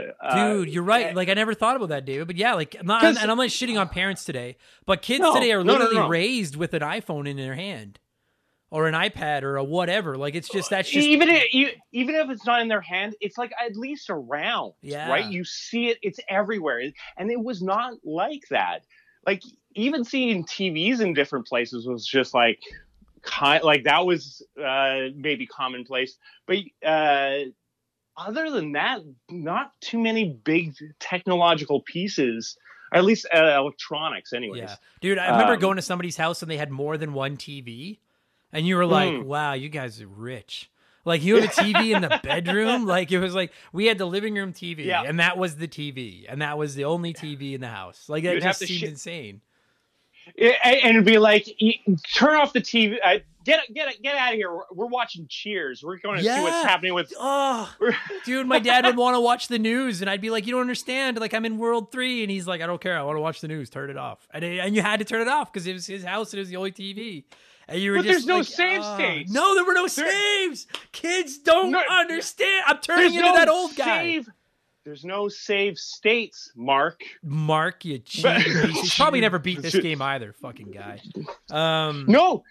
I have evidence when Super Mario Brothers 35, which of course, if you don't know, especially if somebody's listening to this in the future, Super Mario Brothers 35 was what they released for like a small period of time where it was like a massive multiplayer online version of that Super Mario Brothers where you'd be competing against 34 other people playing the original game. You'd send enemies over and Mark could not barely do it at all. Like get through the first level. Well, that's because there's no save states in Mario 35. He couldn't stop every time something killed him and start over.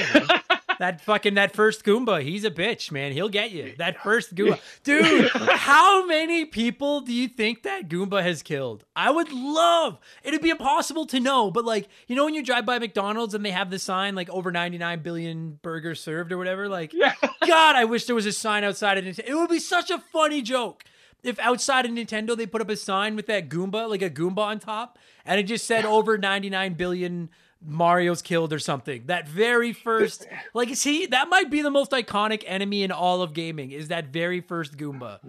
That comes walking in. Because so many people died to that. Well, this actually reminds me of like the thing in my imagination of like when you get to heaven, you're maybe there's like, oh, you get the special access to any stat that would be out there. You know what I mean? Like stuff that would be impossible for humans to calculate. And if you flipped over to character that killed most players over the history, you might be right. It might be the first Goomba in 1-1 might be the ultimate killer. Yeah, man. Like between people that like, you know, you play it with your grandma and you hand your grandma the controller and she doesn't know how to play and she walks into that Goomba. Like between people that did that, or I know I've done this many a time, people that have turned the game on and then just not been paying attention, like, you know, maybe you're looking at your phone or something, and then you just hear that stupid, like, and you look up and that little bastard has gotten you, and you just sit reset, because you're like, I'm not burning a life on the first Goomba, like, I'll just start over. But, like, I would love to know how many guys he's killed. I love him. And you know what? And to me... He's MVP. Yes. He's MVP. Yes. Yeah. I love him. And I love this entire game, but, like, that first, like... And I think that's a great way to kind of get into this. Like, dude, we could spend this entire podcast just talking about the iconic enemies, the iconic power-ups, like that kind of stuff that's introduced in the game. Because, like, not again, this isn't a history lesson, but like, and we're not even going to get into details of it. We'll maybe talk about it on another episode. Mario and Luigi were in another game before. Like, Mario's been in a few games before this, right? Like, he was in Donkey Kong. There was the original Mario Brothers, that arcade game where they'd come out of the pipe. Like, we're talking Super Mario Brothers. So, like, we'll talk about that some other time. Mario Brothers is separate from Super Mario Brothers. Yeah, exactly. Although that game's good too. I like that game a lot. Yeah. It's just very different and not... Very different. But you play this and it's like, that first Goomba is so iconic, right? But then the first Koopa Troopa you see, it's so funny. Is there, because there's not a ton of enemies in this game. Like there's the Goombas, there's Koopa Troopas, and then the Paratroopas, whatever. Like, it's all the variants of Koopa Troopa. There's the Piranha Plant. There's Bullet Bill. There's the Hammer Brothers. Lakitu, that little bastard. I hate him so much. And the Spinies. Spinies. There's Cheep Cheeps and Bloopers. Yeah. And then there's Bowser. And then Fireballs. And I think that's all the bad guys. And the two variations of Bowser. Right. But if I'm not mistaken, like, that's it. Like, that's all of the enemies. I think that might be it. And there's literally, dude, the Beatles. Right, Buzzy Beetles. Thank you. Oh, dude, I would have heard about that. If I had forgotten them, I would have heard about that. I'm here. Thank you. They don't show up until a little later in the game. Yeah, you know what I mean? You don't think about them as much. But and like, Lakitus are going to mess you up more than a Buzzy Beetle would. Not, like 90% of these characters, these enemies, are just staples in the franchise. You know what I like? And that's another thing that I just adore about this game is like, these are all, or not all of them, but 90% of these enemies are enemies they came up with during the designing of this game. And this game was just so treasured and so beloved that like all these characters just stuck.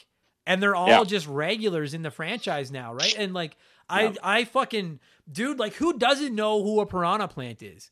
Or what or a Goomba or a Koopa Troopa or whatever. And I just think that's the coolest thing, that like in the first game in the mainline franchise, you just invented all these characters and they were like, we're just going to keep all of them because they're all so awesome. And they are all, there's outside of fucking Lakitu killing me a lot as a kid. And Hammer Brothers are cheap pieces of garbage in this game. But like, there's not a bad enemy in the game. There's not one bad design, in my opinion. Yeah, like I feel they give a different challenge, because here's the thing: I've seen stuff on it where like why Mario Brothers is a brilliantly designed game. Actually, this is going to relate to a bigger point, because this game is different than every other game before it because it was designed for a home console. A lot of other games up until this point were done in an arcade where you just pump in quarters. And that was how capitalism came in there. Yeah. Just like, yeah, I'm going to make you pump as many quarters in here.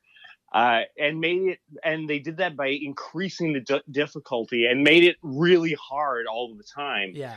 Like if you play Donkey Kong, you're going to die way more often than you will in Mario Brothers. Yeah. Super Mario Brothers. Yeah, those games were designed to kill you. Yeah. If you play those two games without playing them before, if you sat down with them today, you hadn't played either, Donkey Kong is going to kill you because it was designed as an arcade game. Yeah. And Super Mario Brothers, Miyamoto comes in here and he instead designs a game that teaches you and takes you by the hand and it's not punching you with difficulty right away. It's kind of just, to me, that's the genius of that very first Goomba. And I know Nintendo's not the only company, the only developer that does this, but I'm sure that as we keep talking about this, there's going to be, because the amount of influences that this game and its design had on future games is almost immeasurable. There's so many, but one of the things that this game does, and that has just become so commonplace in video games, is there's that gradual difficulty increase, and they really teach you how to use every tool that you have at your disposal. And that first Goomba, to me, is a genius. It's such a smart placement of a first enemy because they're you only have 2 buttons to use, and you're going to very quickly learn that one of them makes you jump, because if you don't jump, this guy, there's no way to get past this guy without jumping over him. And this is coming from an era where a lot of enemies, you would kind of dodge them, or you could maybe punch them in an arcade or something. And this taught you I know you can jump on him, but you learned to jump to deal with him. And that's not only literally jumping at its core is the skeleton of this game. That is the premise of what platforming is jumping. And they taught you that with because there's literally, it's impossible to get by him without jumping. It's impossible. And I love that. That's why Mario's first name was called Jumpman in early iterations. And here, to add to that, because the thing is, you see that first Goomba, you see the Goomba coming, you see what it's designed at, and you're like, oh, that's going to mess me up if I touch that. You just know that because it's simply designed, it communicates a lot.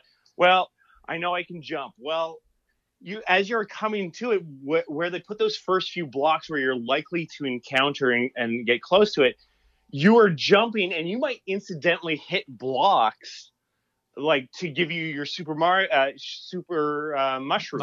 right off.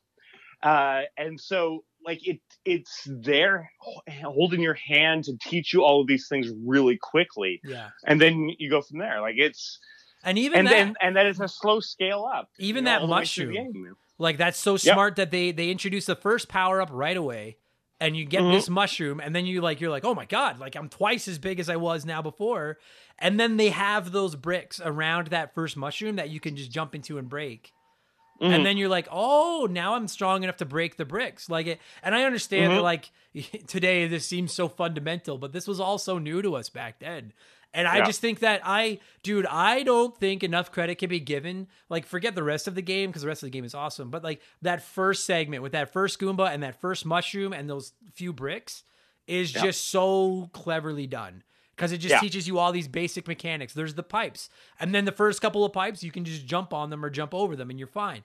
Then you see a pipe where the piranha plant coming out, and you're like, oh, so some of these pipes are full of enemies. You know what I mean? And then and that's not. And then you realize oh, I can go down the pipe but only some pipes. And it's then they give you a fire flower a little bit later. Then they give you a star a little bit later. Then they start introducing holes you have to jump over. And the way by the end of that level, they've basically introduced everything in the game.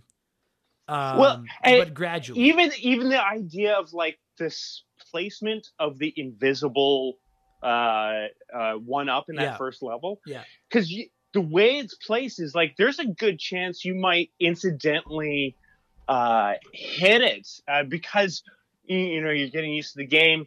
There's a bottomless pit after this invisible block, and if you're not very good at the game, or you're just learning it, you might be hitting the jump button too early. Yeah. And because of that, you're going to hit the invisible block potentially. And you Yeah. discover, oh, hey, there might be invisible blocks that have stuff in them. Yeah, and that was really cool too, like, because that invisible block is right after a pipe that you can go down. So you play this games a few times, and now you realize, like, holy cow, how many secrets are in this game? Like, there's hidden blocks all over the place. There's pipes that I can go down that are full of coins that are like secret, like, and it can't, like, it's incredible just how much stuff in that first level alone. Like, I'm a little surprised, frankly, that they didn't introduce a vine in the very first level that you could climb up, but that might have almost been too much in the very, in the first level, which is almost like that tutorial level of the game, right? Yeah. So, but I actually have read studies about that first level and just how incredibly well designed it is to teach a player. And that's one of the many things that became a blueprint for a game, is that opening tutorial level that just kind of teaches you how to do everything. Right. And then what I love, dude, and I remember thinking this was so cool even as a kid, is the way you finish the first level and then you get that tiny little cutscene where he comes out of the castle and goes into the pipe, and then level 2, you're underground. And it was like, holy cow, this is different. Like, this is a whole different level. And then you come back above ground for for level 3. And then you're jumping on all these platforms because you're kind of up in the air. And it's like, wow. Like, and then you're in a castle. And it's just the way that they're constantly changing everything around, and it's not just the same level over and over again. That's something that I really like. I remember, dude, and I'm sure you're like this. I'm sure a ton of listeners are like this. Do you remember the first time you got further than you'd ever gotten before? And you were like, what's the next level going to be? Do you know what I mean? It's like, oh my God, this one's swimming. We're in winter now in this level. It's nighttime in World 3. That was so cool, man. Oh. Yeah. I love it. The fact that you called it cutscenes is really interesting, because I think you're right, because any other game before that, they wouldn't take the time to, like, introduce or, like, kind of outro the previous level or whatever. It would be like, oh, here's the next level, new enemies, here you go, just go. But the idea that you would actually see him go from one level to the other, or you finish your castle and, the first level of the next world, you're standing outside the castle again or whatever. I always thought that was so cool that, like, at the end of level 3, you go into that giant castle, and then after you beat that giant castle, the beginning of level 1 of the next world, you're outside of that giant castle, dude. I always thought that was, like, I used to draw that castle when I was a kid. I always thought that was, like, such a cool, and those are just those little nuances that they didn't have to do, but they just added a little bit of extra to it that I always thought was just the coolest fucking thing, man. Well, and the fact that they did all this with, like, little resources. I'm not talking about, like, money. I'm talking about, like, space on the cartridge, where, like, they save space so they can have as many levels as possible, and by, like, not having a wide range of enemies, but also, like, doubling up the sprite for clouds is the exact same one as the bushes. They just color it white or green depending on what you need. To save on space on the disc. Same as, like, the water. The top of the water was the same as the top of the fire. Like, it was just blue and red. That kind of stuff. Lava. Yeah. Lava. And this is, like, so you got to imagine they have all of these parameters that they're working in, and the game that they produce is Super Mario Brothers. That's wild.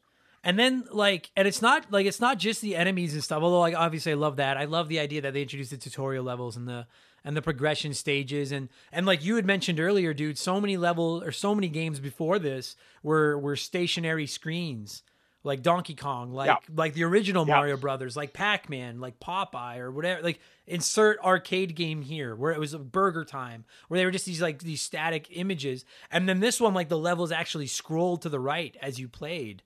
And obviously, like, I always hated that you couldn't go back as a kid, and I understand that, like, in every next, in most of future games you could and all that stuff. But, like, I always hated that you couldn't go backwards, because if your mushroom accidentally went off the back of the screen, you couldn't get it, or your star or whatever. But just the idea that you actually, you felt like you were making actual progression instead of just standing still and, like, just going for a high score. It felt like you were on this, like, giant quest to beat a game. finish your thought, and I have an idea or a No, question. go ahead. But, I was done.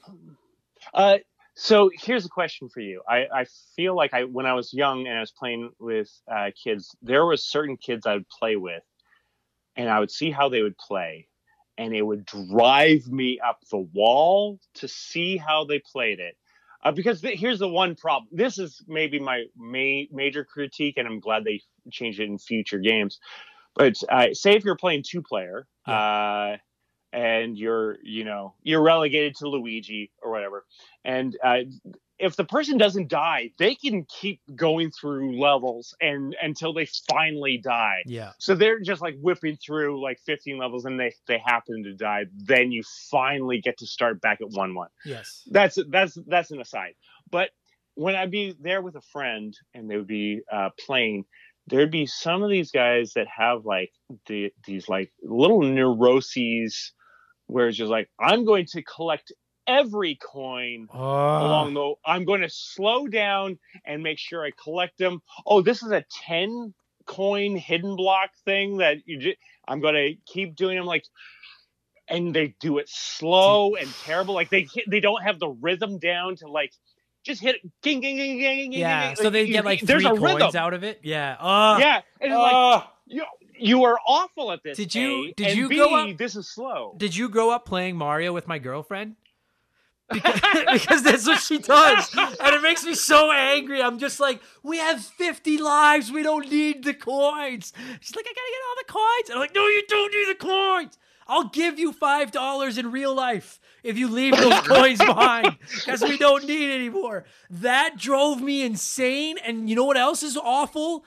People that don't hold run while they play Mario. How do you not hold run? I know! It, like, my eyes are popping out of my head right now, and everyone listening to this, you know somebody that doesn't hold run because they're like, well, then it gets going too fast. The game is designed for you to hold run. You can't make the jumps if you don't hold run. And I will say, actually, this game especially, the jumping is very, like, physics-based. If you're not moving when you jump, you get, like, no forward momentum at all. You Like, need momentum. So why don't you have momentum all the time? Hold the button. The controller, the NES controller, maybe more than any controller in the history of humanity, was so perfectly designed to constantly hold one button down, and then you just hold it with the base of your thumb or the tip of your thumb, and then you just lower the middle of your thumb down onto jump when you need to jump. Like I'm picturing it I'm doing it with my fingers right now, and it just. Yeah. It makes me see red when I play Mario with somebody and they don't hold run most of the time, and I'm just like, what's wrong with you? Get some help. See a psychiatrist or something. It drives me insane. There's no scenic route in Super Mario Brothers. You know what I mean? Like, you don't get rewarded. There's no point. It's go and make sure. And let me just be clear here. We're not criticizing Mario. We're criticizing people that play Mario. Like, the game does nothing wrong. It's you're expected to know this. But God, David, Now this is another thought. This is another thing that I don't think happens anymore. I feel like if you're a kid growing up now, or even 10 years after us, that you may not have this experience anymore. But the idea of when you're playing with your mom. My mom was the worst person for this, in my experience, in my particular scenario, where I would convince her to play, and she'd sit down. Not only would she not run, that was bad enough. That was bad enough.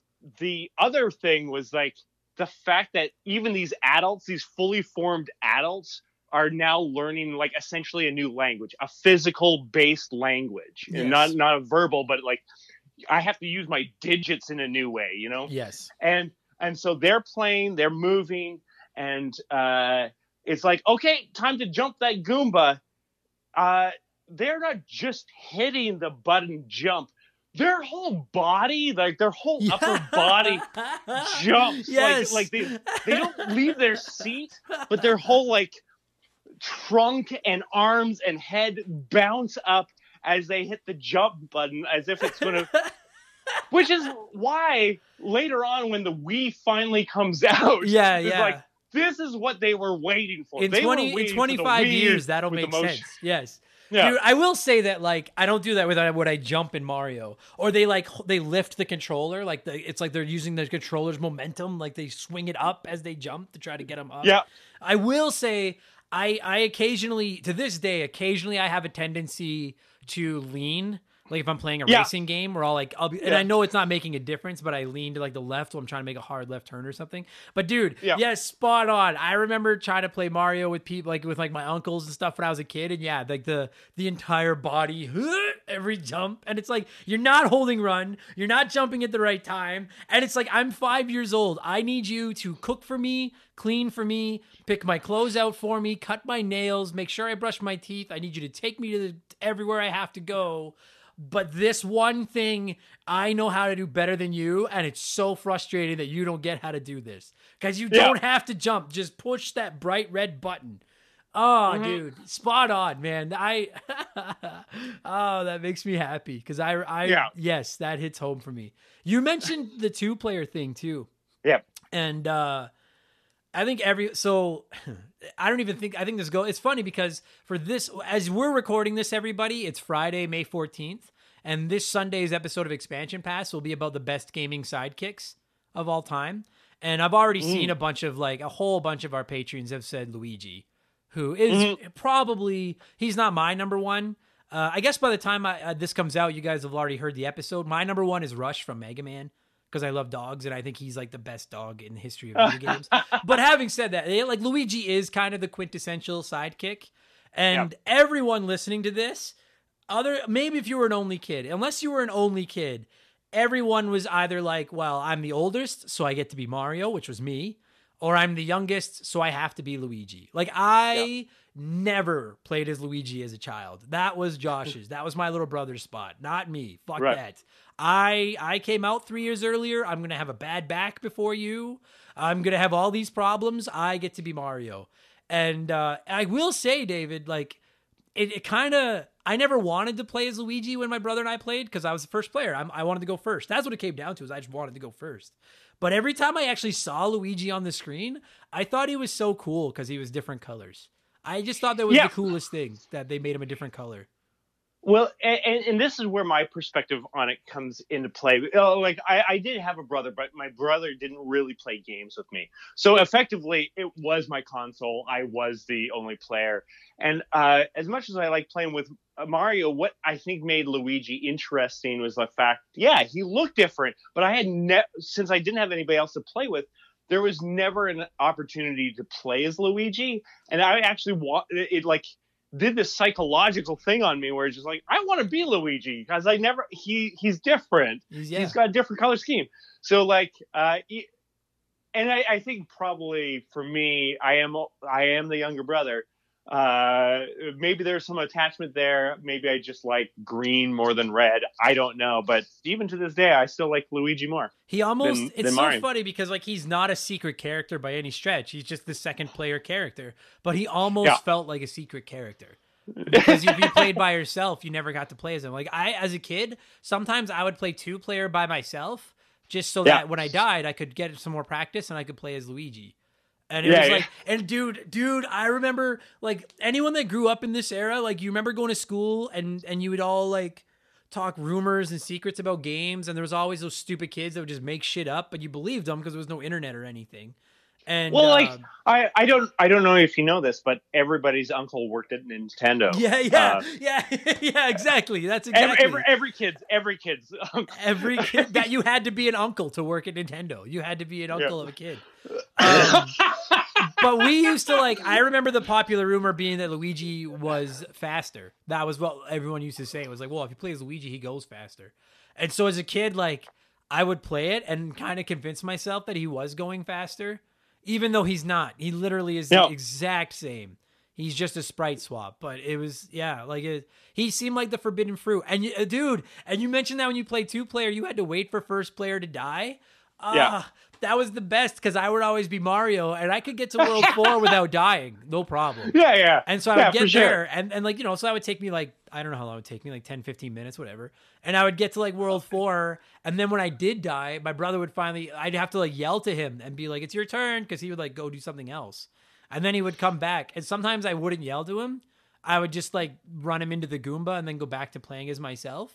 Or sometimes if he was in the room, dude, I remember fights. If he was in the room when I would die and it'd be his turn, I would like hit the controller and like make him die, and that way I could play again. And then I'd get kicked off the Nintendo, and I never learned my lesson.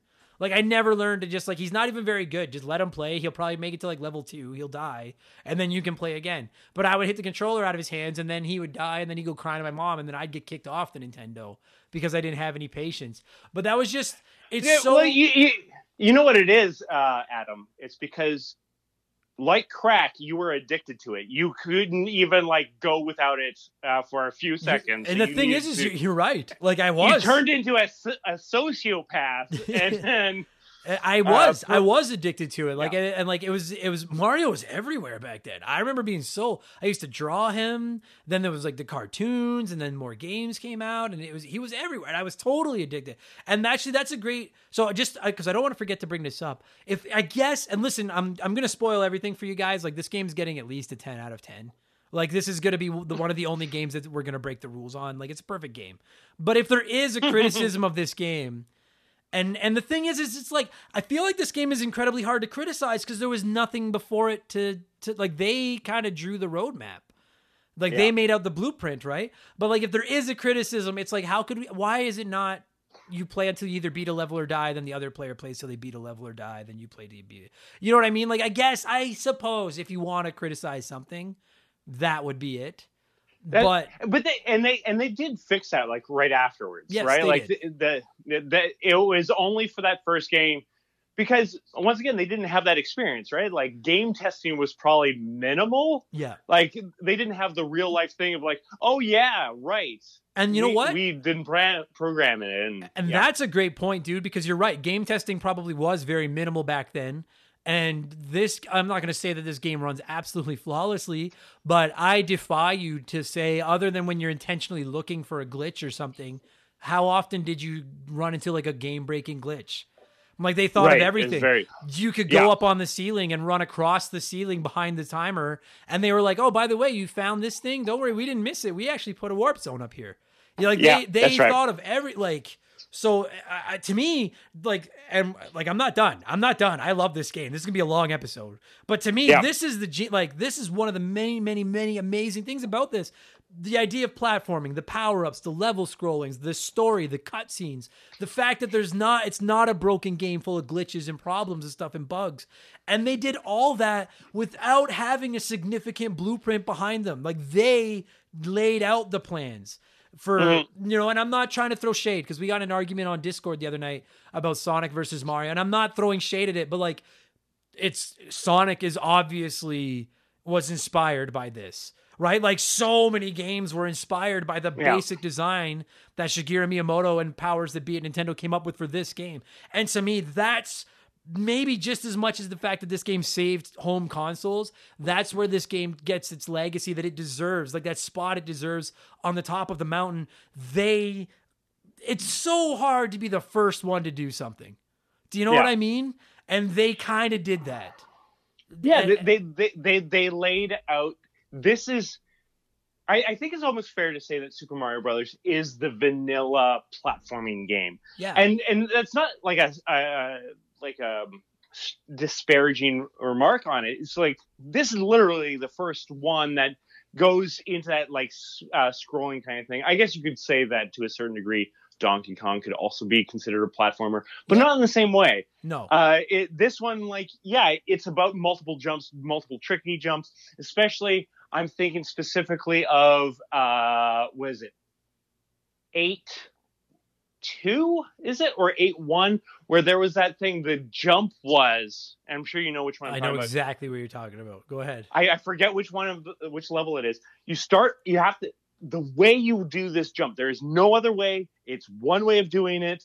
You have to go from this pipe there is one block gap. Then it's like a 1 block land, 1 block gap, another 1 block land. Yeah. And then you have to do one of the longest jump. It is the longest jump in the game, I'm pretty sure, across this thing. So you have to time it so that when you hit the jump button, it is as you go onto that second piece of land. And if you do it a moment before, it doesn't recognize it because Mario is running in that space in between. If you go too late, obviously you go down, and you have to do it at full speed. You have to hold that B button. Yeah, it teaches you.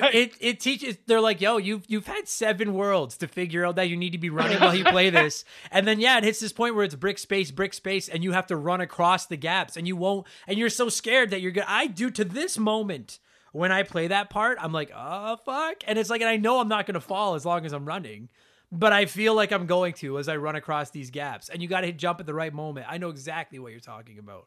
Exactly what I'm talking about. I want to mention this because I'm thinking about it and I don't want it to get lost in the whole mix. But like when you're talking about the legend, the myth, I guess it's just a lie. Yes, it was. Just a regular lie of the idea that Luigi runs faster than Mario. What was interesting is especially when they made Mario Lost Levels, which is the true sequel to the first game, they actually made a difference between Mario and Luigi. They made him jump higher and funkier. Yeah. And he had like less slowing capability, so like it was really tricky to kind of operate Luigi. But if you could master him, he'd be really good. Yeah. I always found him harder to use in that game. Like I could never beat that game with him. I can beat Lost Levels, but I can't do it with Luigi. I struggle with him in that game. Well, especially that last level of that. But that's a different game. But like, I wanted to address that maybe that's how the myth. I don't know how that myth would get to North America. I think kids are just fucking idiots. That's the fucking problem. I made up gaming rumors. I have no doubt I made up some gaming rumors as a kid. I remember, sorry guys, we'll get back to Super Mario Brothers, but I remember somebody telling me about this top secret area in Super Mario World near the beginning of the game where you can always get capes and flowers and Yoshis. And I did not believe them forever. And then I finally did it, and I was like, well, son of a bitch. Because the playground had fucked me so many times with their goddamn lies. And I thought that was a lie, and it turned out it wasn't. So, dude, another thing that Mario did, and we're talking about, like, the influence it's had on so many games. And I guess, for better or worse, this is something that it brought to games, is that it, for whatever reason, the Shigeru Miyamoto was like, I think games that are platformers that are primarily designed around running and jumping should have levels where you have to swim. And and part of me never wants to forgive him for that because I've been quite vocal in my disdain for about 80% of swimming levels in video games. But I will say that even to this day, the swimming levels in Super Mario Brothers are some of the better swimming levels in all of video games that aren't designed around swimming. Like, they're not that bad. You can't drown. You don't have to worry about getting stupid bubbles. It actually controls. I mean, it controls funky, but it controls okay. Like, it makes sense. You know what it is? That's like Miyamoto's just like, okay, we got water is an element that he could be interacting with. We got to do it. And then, like Babe Ruth, taking the baseball bat, pointing to the point in the field, and just knocking a home run out. That's what he did with the water levels, because I agree with you. Water levels have never been done as well as that first game. No, like, I really enjoy the water levels in this game. And I usually, like, dude, we've talked about this, guys. I can, like, Sonic, the water levels fucking suck. Rayman, the water levels kind of suck. Uncharted and Tomb Raider, games I adore, water swimming levels kind of fucking suck. Conker's Bad Fur Day and Banjo-Kazooie, the water levels are almost unplayable. Like, it's so many swimming levels are awful. And this one's fine. What about Teenage Mutant Ninja Turtles? Well, see, I don't hate that because I could beat that one. So I'm okay with it. I think now that you say that, I think that's where my disdain, it's I don't hate swimming levels. I hate swimming levels that I can't beat. That's when I don't like them, is when I struggle with them. Having said that, you're right. Like, that swimming level in Ninja Turtles, that ruined some childhoods. Like, there are some people that that game fucked them up. That swimming part. I guess the other thing I would have to say now that I'm thinking about it is like really Mario 3 did have some really good swimming levels using like the formula of one. Yeah. When they added the frog suit that was designed specifically to go in the water, is like that was actually pretty creative. The frog suit's a godsend, man. The frog suit's incredible. But I don't like when I run into a swimming level in this game, I'm like, that's fine. I actually quite enjoy the swimming levels in the original Mario because I like the way once he gets dude, when you get some momentum going with him, it's almost like he's kind of heavy and he's a little pudgy. But once he gets moving, it's like all that momentum gets kind of shifting forward. You can fly through some of those swimming levels. The only thing that sucks is when a blooper traps you. And you kind of know you're going to get hit, and you try to you fight it as long as you can. But bloopers, I hate those little bastards. But they are the worst, and that's why, like in Super Mario or Lost Levels, it's that whole like they put bloopers on the land, and it's just like this is a nightmare that will never leave. Yeah. At least in this game you only have to deal with them underwater, and you're able to like manage it underwater. You know what I mean? Like it's a puzzle meant for those levels. And dude, if you can get to because if I'm not mistaken, and I might be, but I'm 90% sure there isn't I don't think there's a power up in a water level in this game. I can't think of a single instance where you can get like a mushroom or a fire flower underwater in this game. If you can get into a water level with fire, you are a god. It is the greatest thing in the world. I kill everything. I'm that guy you hate that goes after every coin. I don't even worry about the coins. I'm like, if I can fry you, I'm going to fry you. And it feels so good. I really like the swimming levels in these games a lot.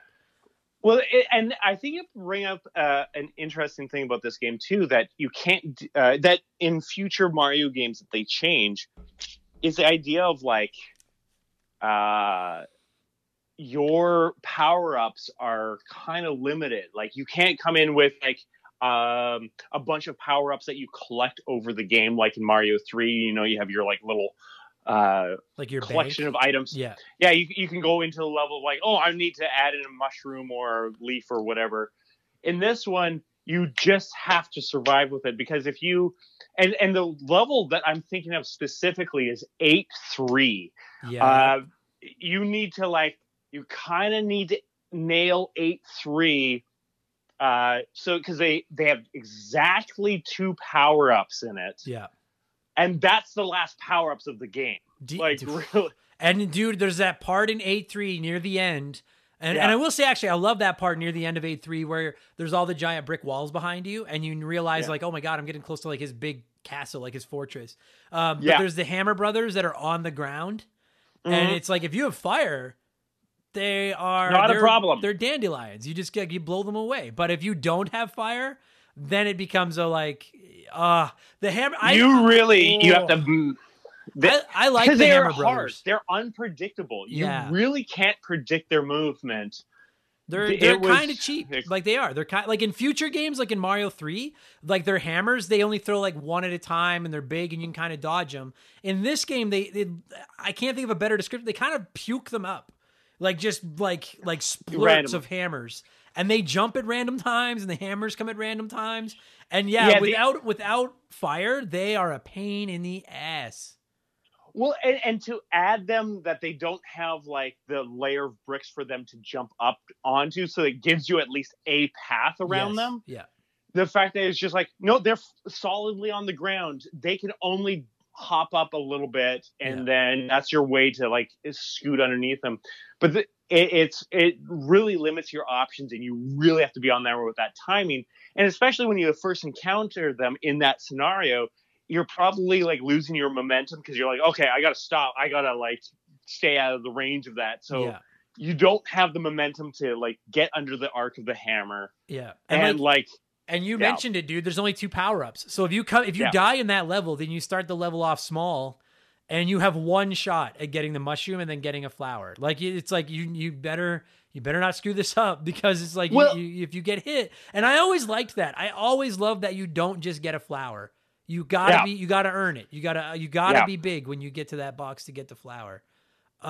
It's funny because like I play this game multiple times a year, and if there's a level that's gonna stop me like on a run, it's that level.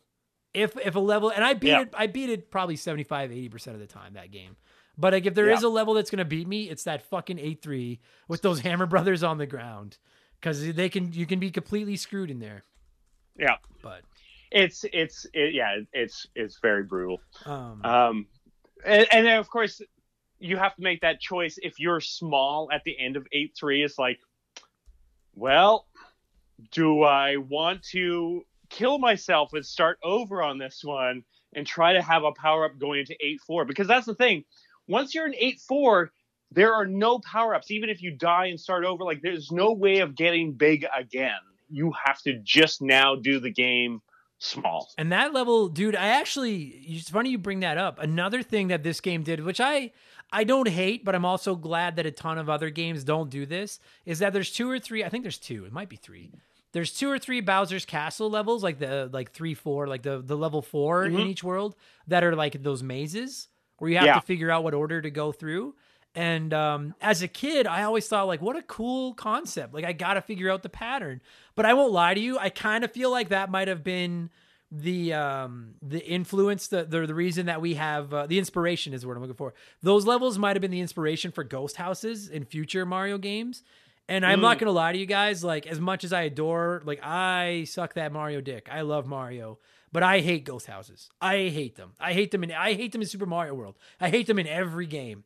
I just don't find them fun. I don't find them aesthetically pleasing. I hate the maze concept. But for some reason in this game, because I think it's just because it's Bowser's Castle, and I really like the music in Bowser's Castle and the way it looks different. The mazes aren't that complicated. They don't bother me as much. But I think it's another cool idea, though, that you don't just run through. You have to figure out which way to go to get through it. I like that. Well, here's the big thing. It tells you when you went the right way. Mm-hmm. You know what I mean? Yes. Or you're like, oh, no, this is not the way you got to go. We're now resetting the maze. And you're like, oh, okay, we messed it up. It like tells you when it happens. So and it does it a few times in the level. So you kind of like, you don't have to do the whole maze in one shot. Yeah. You know what I mean? You get to restart, but it's funny because I still to this day can't remember the order. I can't remember how to get. I have to figure it out every time I play those games. I can't remember the order to go in. I never. For 8, the thing is, I can't remember the ones for the earlier levels because I think you're right. I think it's like 6-4 is a maze level, and maybe 5-4. Like I think there's one other. But like 8-4, because I would do warps and all that kind of stuff. Yeah. That's amazing, and you have to do it to beat the game, obviously. That one is like when I was playing Super Mario 35 recently. It was like there. It was imprinted. I'm like, no, it's here, right. here. And I'm at the end. And it was like, honestly, when I was playing Super Mario 35, I was trying to, like, I would always vote in one of those maze levels. Once I had all the levels unlocked, I was like, maze level. Because you knew how to beat it. Yeah. Oh, yeah. Dude. I always thought they were cool, but like the last time I played the original Mario Brothers was on my 24-hour stream back in December. And I think I started the stream off playing it. And I played through it, and then I played through it again on the hard mode where they replace all the Goombas with Beetles. And I beat it. I beat it twice. It was fine. But like literally the second straight playthrough, I couldn't remember the patterns. Like I don't know if there's just something wrong with my brain, but to this moment, I'll figure it out. You have tons of time to figure it out. No idea where to go. No idea where the hell to go with that. Not even a clue. Also, dude, just quickly, while we're on the topic of Bowser's Castles, maybe the most, I don't want to call it the most iconic moment in the game, but the moment that always kind of just makes me, to this day, when I see it, I'm like, oh wow, is the giant fire stick. Because remember in like I think it's Castle 2, it's the same screen, but the giant fire stick isn't there. And then I think it's Castle 5, the giant fire stick is there that takes up like the whole screen. I don't know why. That is one of my favorite moments. Every time I see that giant fire stick the first time, I'm like, oh fuck, that's so cool. I don't know. Maybe it's just one of my favorite moments in the game is that giant fire stick. I remember when I saw that because you see the same castle twice in the game, one that's more difficult than the other, where they add more fire sticks or that super big one. when I first saw that big one, I was like, "Oh no! Yeah, this is a crisis." it's intimidating, then, man. That giant thing, and the thing is you can't go backwards. So like once the screen moves on to where. Once the screen goes far enough to the right, where the end of that fire stick goes further back than the screen does, you have no choice. It will hit you if you don't get out of there right now. And I love it. I love that. Yeah, if you're not holding that run button, you are done. Yeah, hold the run button. You jack off. That's all you have to do. Just hold it the whole time. Don't ever. I don't understand how people can't just hold it the whole time. Anyways. I know. Holy cow, man. We're like an hour and 15 minutes. I still have a couple of quick things I want to hit on, and then we'll kind of start moving on here. So for the first note I have here, literally, because I don't write a ton of notes, guys, but this is a special episode for me, and I didn't want to forget anything I wanted to bring up. It'd be impossible to figure out, David, and I don't know if you feel the same way. I would love to know how many times I have bought this game in 30 plus years, between like on the NES, on Game Boy, on various consoles, on virtual consoles. I can't even guess. Forget how many times I've played it. The amount of times I've played this game has got to be, I bet you it's got to be 1,000. That includes all the times I played as a kid. But like, I don't know if anyone else listening can relate. I'm sure a few of you can. I don't know if you can. I have any chance that I get to buy this game, I buy it. Like if it's $5 or less, it's just like, it's a no, like every time Virtual Console or something would pop up on 3DS or on the Wii or on the Wii U or wherever, if I had the option to buy this game, I buy it every single time. I'm such a sucker. I'm the reason Nintendo keeps reselling us old games over and over, I guess. But I like, do you like, is it just me? Like, do you buy this? Like, have you bought this game over and over again? I feel like I haven't as much. I feel, but I feel that you and I live in different worlds to a certain degree when it comes to that kind of stuff. Right. I can only buy so many games and that kind of a thing. But I have, when it was up on the Wii store when it first, was one of the ones I buy. It's just, if I see the opportunity to buy it, and I will. I would love to have an access to it. That's why, like, Super Mario 35. Oh my goodness, that really lit up my brain. That, like, adding the fact that, like, I knew these levels inside and out. Yeah. And, like, I was immediately good at it because I understood for the first time in my life the appeal of the multiplayer game online, because whenever I play Call of Duty, I don't play Call of Duty enough, and I'd walk into, like, you're playing against a bunch of anonymous people on the internet, and you're just at the bottom of the barrel, and it's like, I don't own this game. I don't want to spend $70 to own this game, so I'm never going to be good. I don't want to go through that drudgery, I guess, in order to learn all those skills for a game. Yeah. But then Super Mario 35, for the first time in my life, just like, guess what? You've already put in those hours. Yeah. You get to start at the top. You get to run through and, like, potentially win very early on. Yeah. And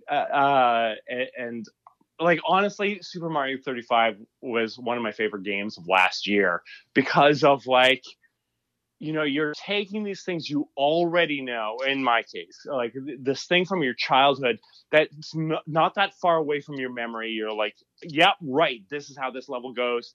I know where to go. I had strategies. Okay, go to 4-2, do this, whatever. I would actually do 4-1 a lot so I can get Lakitus in there and send them to other people and just, like, send just a wave of those guys to just knock people. Fuck, I hate him. Like, I started to forgive him when Super Mario Kart came out and he would save me when I fell off tracks. Then I started to bury the hatchet. But boy, I hate him. But no, Yeah, but I absolutely, dude, I understand, because that's how I feel about Tetris 99. I don't play a lot of online games, but I'm like, I've been playing Tetris as far back as I can remember, and now I can take those skills and use it to play against other people. I 100%, I exactly understand what you're saying with that. Totally. Yeah, and I have a deep appreciation for that, where it's like, you know, I'm never going to master Call of Duty, but it's cool. I get why people will put in the hours that they do. Yeah. That they're like, yeah, this is like, it's fun to be competitive at that level. Yeah. And it's just fun that I got to experience that with a game from my childhood, you know? It's so fun. Like, it's just, it's validating. It's validating in a weird way. Yeah. This game, dude, Super Mario Brothers is just, I often describe games as comfort food. Like, I talk about it on Twitch that, like, Super Punch-Out is comfort food to me, Donkey Kong Country, Super Mario World, but none of them are like Super Mario Brothers is the video game equivalent of the movie that you watch every day as a kid. Like, I can, like, and that's the other point, that's one of the other points I had written down here is, like, as a kid, not so much when we rented games, like, forget Super Mario Brothers for the weekend, I'm playing whatever I rented because I only have it for 2 days or whatever. Yeah. But, like, it didn't matter when we got a new game for Christmas or whatever. Like, Super Mario Brothers was the one game that I never stopped going back to. So far, even when we got a Super Nintendo and I was obsessed with that friggin' thing, I would go back to my NES, and the game I played the most by a mile was Super Mario Brothers. Like, if I'm curious to know how many times I've bought it, I'm even more curious to know how many times I've played it, because I can't even fathom, like, and dude, honestly, I don't know. One of the things I hear from listeners of the show a lot is when they listen to the podcast, it makes them want to go play whatever game we're talking about.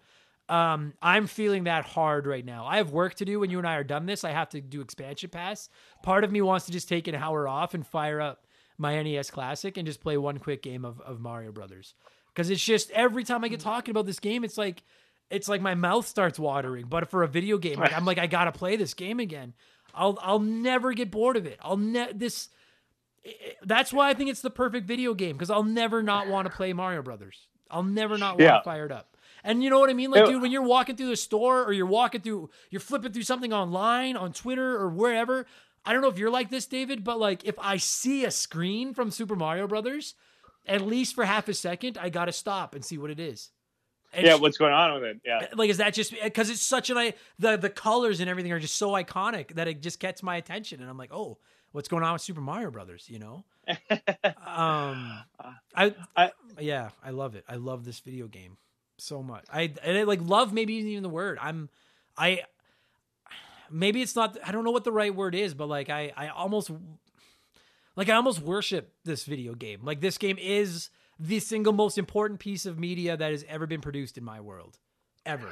Well, you know, and I think this is where it goes back to the start and why, like, connects to your podcast. Okay, I think it really is an important one that you've elevated, because for you in this particular case, and for myself too, like, it is that moment where you kind of, like, realize magic is kind of real, you know, like this new thing, and you got to be on the ground floor for it. And, like, man, I got to have a wonderful experience, and not a lot of people would have. Like, even talking about people who are, like, say, younger than us, they won't have that same magic because they see video games around them all the time. And I'm not disparaging that. Like, in fact, it's kind of like, oh, there's a wistful kind of like, oh, it's too bad you didn't have that experience. Instead, you just have the technology around you. But, like, to have that wonderful ability to, like, just be exposed to it, you're growing up with it, you gotta, like, adapt and learn it. And, like, as you were saying, like, you were better than the adults that, you know real life things. Yeah. Like, there's something that, like, was very, it emboldened you, it encouraged you, like, oh man, there's something that I am good at. There is something that I like and draws me in. And, you know, even my much smarter parents can't do. And, like, there's something about that invigorating. Yeah. This was the first thing that I remember feeling like I was good at, was Mario Brothers. Like, it's, you know what I mean? Like, my mom would sometimes just watch me play and would, like, be impressed. and watch it. She'd be like, "Holy cow, you're getting really good at this, eh?" And it's like, yeah, I am. Like, Yeah. because I play it a lot. I'm good. It's like some people had sports, and like I always liked playing street hockey since I was a kid. I was never good, but I liked playing it. But this was something that I liked playing that I was actually good at. And it's just, and like, there's better games like the NES, like Mega Man 2, Mega Man 3, Super Mario Brothers 3, arguably Super Mario Brothers 2, Punch Out, Contra. Like, there's tons of great, better games on the NES. But like, if I could only play one NES game for the rest of my life, like I wouldn't even have to think about it. It would be this one. I can't never. If something, dude, if something ever happened where they were like, no one's ever allowed to play this game again. I don't know why. It for whatever reason, maybe it gives you brain cancer. So I don't know. If something happened where you were not allowed to play the original Super Mario Brothers again, I would be devastated because I can't not play this game. I need it. I love it.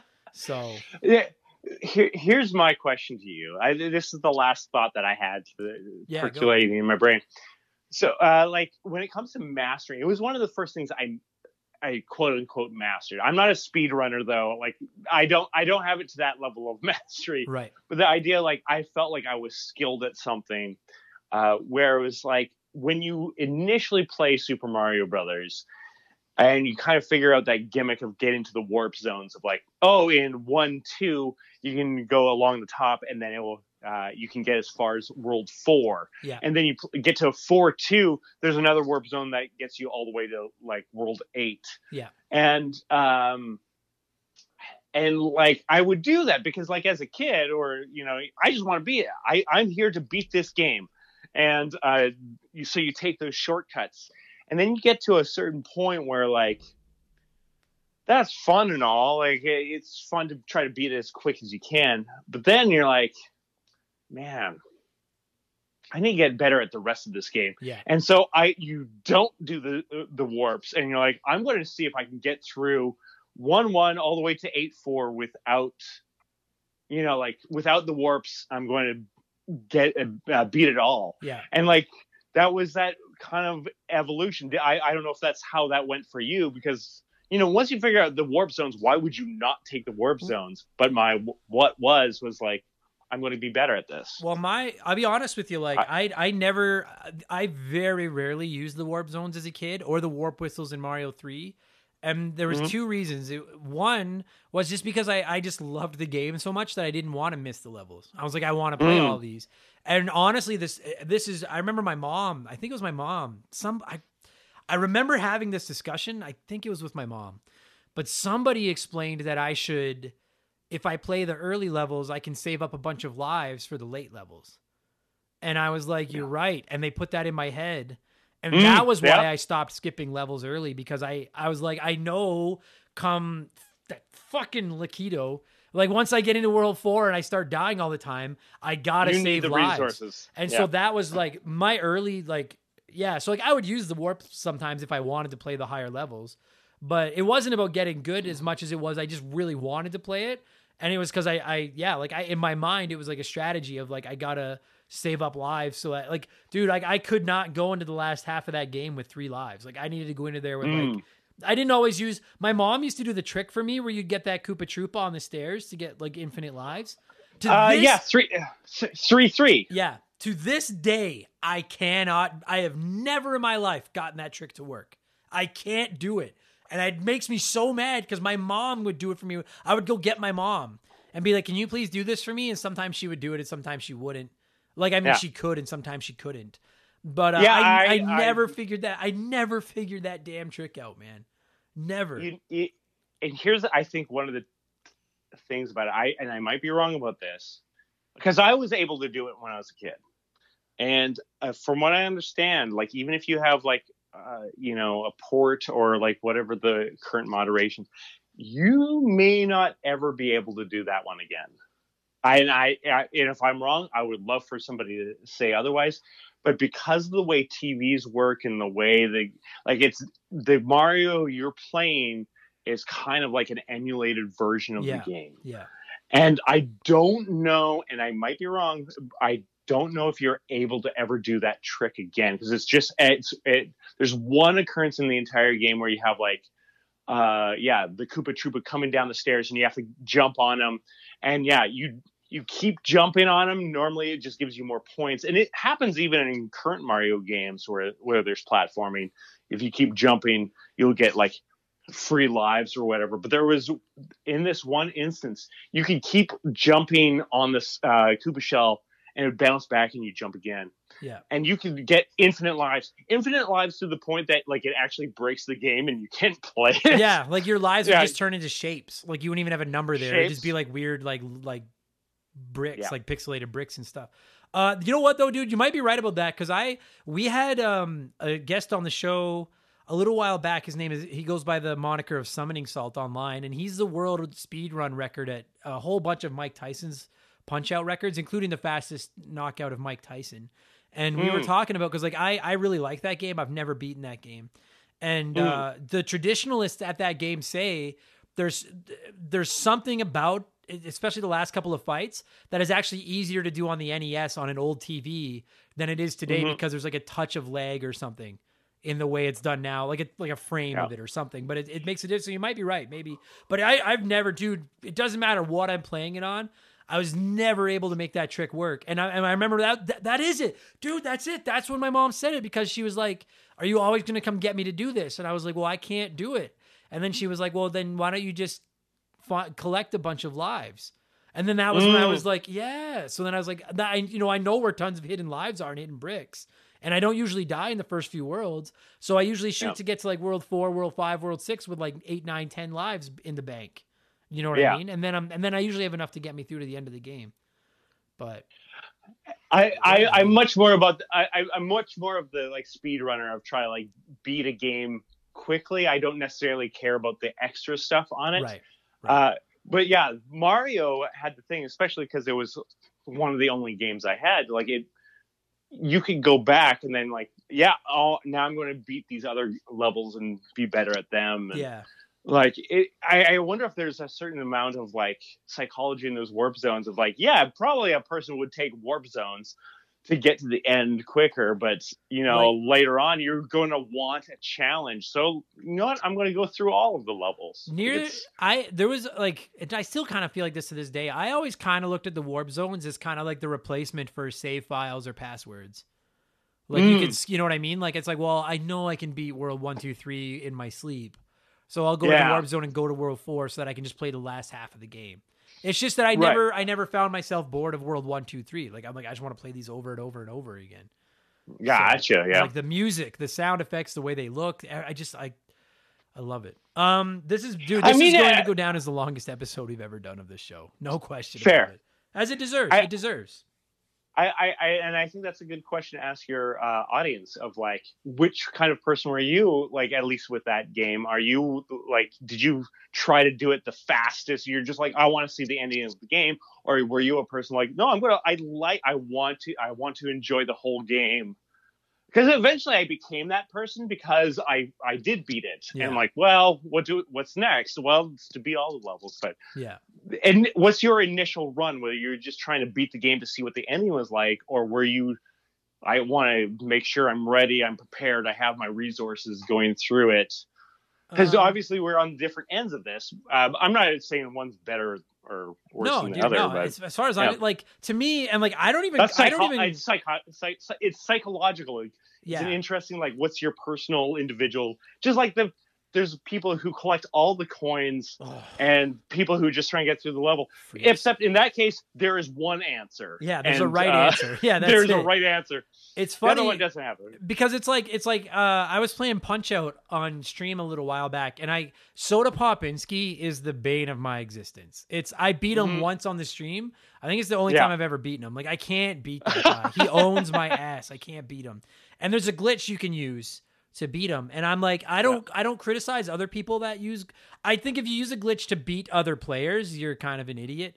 But if you want to use a glitch to just, against, you're playing the game by yourself, as far as I'm concerned, play the game however you want. It's your game. You really can't cheat. I feel like if you're using a glitch on your own, you're not really cheating. You're just changing the experience. Exactly. Whereas like, I'm always just, I don't know. That's just a type of like, and I'm kind of the same way in real life, and I'm not criticizing anyone that uses warps or glitches or whatever. I'm just that type of person that like, I don't like, I don't mean for this to sound like I'm holier than thou, but like I just don't like to take shortcuts at anything. Like I'm just that person that's got to see it through the whole way as it is. So like I rarely use them. I knew they were there, and I used them if I wanted to get to the late levels to play them. But I like the whole experience, and it's the same. And it's particularly in this game, dude. I'll never get bored of playing through this game in its entirety. Never. I see. I get a kick out of like, how fast can I do this? That's the challenge I'm putting out towards myself. It's not like I'm trying to breeze past it, but it's just like a different form of challenge, which I think speaks to the game again. Oh yeah, and I don't think there's anything wrong with that, dude. I love watching dude. To see people beat this game in under 5 minutes blows my mind. To watch those videos, it's incredible. Yeah. But I will say, if I ever, and I never will, for the record, I'm never going to. But if I ever decided I wanted to try to speedrun this game, I think I'm the type of person that I'd almost feel like I almost have no choice but to do the full playthrough speed run, like the 32. I'm just that type of player. Like I'd have to. The no warp speed. No warp speed. Yeah. So yeah. Well, you know how you could do that. What's that? Like, because I know you wouldn't speed run it because like that number in the world record you're never going to beat. But say if you and I would do a stream or whatever, and we would try to do the record against each other. Right. Then that's a lot more feasible. You know Absolutely. What I mean? Like, it would be a lot more in our community or something. But you watch those people online, and I'm in awe. I'm like, dude, you guys are. And some people watch those videos, and like we did a whole episode about speedrunning when Summoning Cell was on, and some people were like, which is a fine take. Some people don't like speedrunning. They think it kind of exploits the game. I do feel like that with RPGs. I watched a speedrun of Earthbound, and I had to turn it off because I was like, I find Earthbound challenging, and you guys are just breaking it and showing me how I could beat it super quick. But when I watch a platforming speedrun, it's nothing but respect and appreciation for what they're doing. Because I'm like, dude, I know I could, in theory, I could pick up that controller and do exactly what you're doing, but I'm not good enough to do it. Like, that's impressive shit to me. I love it. Yeah. Yeah, for sure. So we got to score this thing. We're at an hour and a half. I can't. And through the intro, this is gonna be an hour long for you. This is gonna be a long episode. This chat is longer than it takes to beat Super Mario Brothers, which is awesome. Oh, I would have beaten it like 3 times. Yeah, exactly. We've lapped it. I don't want to do a funny scoring system for this game. I just want to score it out of 10, and not to. I mean, you. I got to be like. I like not like you guys know my rule. I don't give out 10s. Super Mario World got a 10. I did break the rule and gave Tetris a 10. I almost like I hate when people give stuff like 6 stars out of 5, but I almost feel like that's what this game is. It's 11 out of like this game is this game is just too important to me to do anything less than at least a 10. Like it's like an 11 out of 10. I truly believe it's the perfect video game. I truly believe that. Adam, I think I have your solution. I think what you should score it as is, a pixelation of a part of a cloud out of 10, because that means you've gotten too many lives. Yes, because you're down on the Koopa Troopa. Nailed it. A partial cloud pixel. Yes, it's the infinite out of 10. That's what it is. Yes, the partial clear. Yes. Do you feel the same way? Can you think of any reason to not give this game at least a perfect score? Like, am I crazy? Like, I think there's 2 ways of looking at it. Because every time I come on there, I'm always, I don't know. Are you rating it back when it was out? Are you rating it now? Are you talking about legacy? And I think legacy, absolutely. Right. Weird shape, like partial face of a Koopa out of 10. Yes, it's the most important game that way. Yeah. In terms of like what it was back then, like I think, like it's probably like a 9 out of 10. Right. At least back in like if you're like in the 80s, it's probably up there. And then in terms of like you're playing it now as an experience now without the nostalgia, I think because there have been so many advancements based off of the as I said, this is a vanilla platformer, and that's not a disparaging because it set the table for everything else. I think then it's probably more in the range of like a 7. Yeah, I understand. And I know that sounds, but once again, I think those last 2 scores I talked about are not as important as like what it means for the video game history. For like, I think at least for myself, this is my personal tincture on that. Obviously, yeah. Like there's the rose colored glasses. This is the world. This is the game that made the world magic, and I think it's hard to ignore that.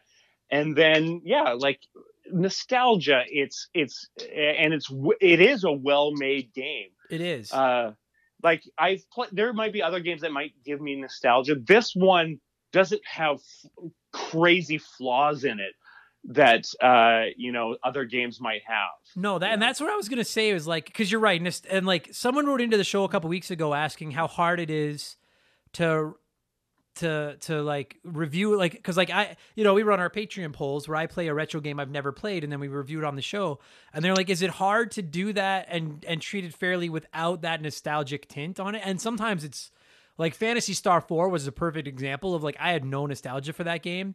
And I played it and was like, I think this game is like a 6 out of 10. If I grew up with it, it would probably be like a 9. You know what I mean? Like that's an example of that. Whereas with this game, I think if Super Mario Brothers had never existed and they released it today as like a $5 or $10 indie game and I downloaded it, I truly think that I would still probably put it in that 8 or 9 out of 10 because I'd be like, this is just fun to play. Like it's a fun platform. Like, and at the end of the day, that's what I want my video games to be, are fun. And I just think this is if you take Mario, you take the effect on the industry, you take all your nostalgia, you take all that out of it, and you were to just plug in different characters, same game, but with generic characters like Fred, the jumping guy. And you know what I mean? Like I would still probably give it an 8 or 9 out of 10 because I'd be like, it's just fun to play over and over. Like it just feels good to jump in and play. I love it. Yeah. I think, and that's where I would disagree with you to a degree, but that's why like Super Mario 35 I think is like, once you take in the fact that we've had all this video game history, the fact that it is simple, and then there's these other elements at play, like then I think it does rank higher, right, in terms of a modern game. I'm trying to keep my like, what do I actually feel? How is my nostalgia playing into this? Because I know what you mean. Yes. You know what I mean? Yeah, like, I do. Yeah. I know how you are feeling and what you're reacting to. And I think I've said it a few times already in this episode, but I think that's why we like video games. Yeah. The thing that's making you want to like this game so much, maybe more than what it actually is rating worth, it's because you love video games. You love the experience it gave you. It made the world bigger to you. Like, and I'm talking about the grander world. Yes. Like it made the world look bigger to you. And I think that that's fundamental. And I think that's why it's nice to remember those games of this time in your life when things were simpler, easier, less complicated. And it's nice to like be wrapped in that. I think that's why people enjoy your podcast, because I think you genuinely encapsulate nostalgia and like the warmth and comfort it brings. And like I can't speak for everybody, but I know for myself, as I hear you be so passionate about games, I think there is something to you genuinely embracing what the game is intended to do. Right. And like you look at it and you embrace it and you feel it. It's not necessarily on that like intellectual, like logical level. You feel it. Yes. And I think that's a correct way of looking at these games, frankly. Thanks, man. Yeah. The passion isn't fake. And I don't think anyone thinks it is. Like, my passion for video games is unlike pro wrestling is the only other thing that's ever come close. Like, and I don't think, and if I had to give up video games or pro wrestling, I'd be like, wrestling's fake. I couldn't give up pro wrestling. I just love, or my video games. I just, yeah. And this game is the linchpin of everything. I love it. Yeah. Dude, this has been a long podcast. Before we wrap this up, I know you're staying busy, blabbing into microphones without me, singing my Mario praises all over the place. So by all means, I'll put links in the description box. Let the world know what you're up to if they're interested in checking out your stuff. Yeah, absolutely. I'll try to keep this quick because I know I listen to a lot of podcasts, and and you want those quick. I'm doing a podcast called Quantum Kickflip. It is with my sketch comedy group, the Debutantes. It's this game / narrative of kids that sneak into alternate dimensions, and they're getting into all sorts of trouble. It's this activity called slug blasting, which is like frowned upon by like parents groups and religious organizations and all this kind of, like, you shouldn't be doing this. And these kids sneak away to do it. And Quantum Kickflip follows our specific group of kids as they get into mischief. And I think it's heartfelt. I think it's actually funny. And I think it's something that would appeal to a wide variety of people, especially if you want to hear an actual play of a brand new role-playing game, a tabletop role-playing game that's coming out soon by an Edmonton-based comedian and performer and artist. Excellent. So, and if you get on there, now that we often have like contests to like for you to potentially win a copy of the game Slug Blaster. So yeah, check us out, Quantum Kickflip. We're on Instagram, we're on Twitter, we're on TikTok, all the rest of it, and Facebook, I guess. And if you follow us there, you can catch up on the story, and yeah, that'd be great if you could check that out. Hell yeah. I'll leave that there. Excellent. You know, technically I'm also on stuff, but frankly, I want you to check out Quantum Kickflip because that is a story and show kind of about nostalgia of the late 90s. Right. So I feel it's good. No, I get it. Like, whenever I go on somebody else's show, they ask me what I have going on, and it's like, you don't want to plug everything. So you're like, what's the one thing I want to, and I've never plugged my comedy ever. I'm like, no, my comedy sucks. Check out my podcast. Don't go to I hate my comedy. Check out my podcast. I agree. I want you to see my podcast. It's awful. Yeah, I agree. You agree that my comedy sucks? Dude, yeah, you've seen it. We've been on shows together, you know. Buddy, listen, David, first of all, thank you for being on the show as many times as you have. And secondly, thank you for your persistence in doing a Super Mario Brothers episode. This has been a marathon of an episode, and I hope we did this game justice. I feel good. I'm happy. I feel good about this. Cool. So thank you, man. I appreciate it. Yeah, no, this is great. And yeah, I hope that you have so many more episodes. I hope you play all the video games and yeah, relive that nostalgia with other people and how they grew up in the same way. You know? Oh yeah. Thanks, buddy. Yeah.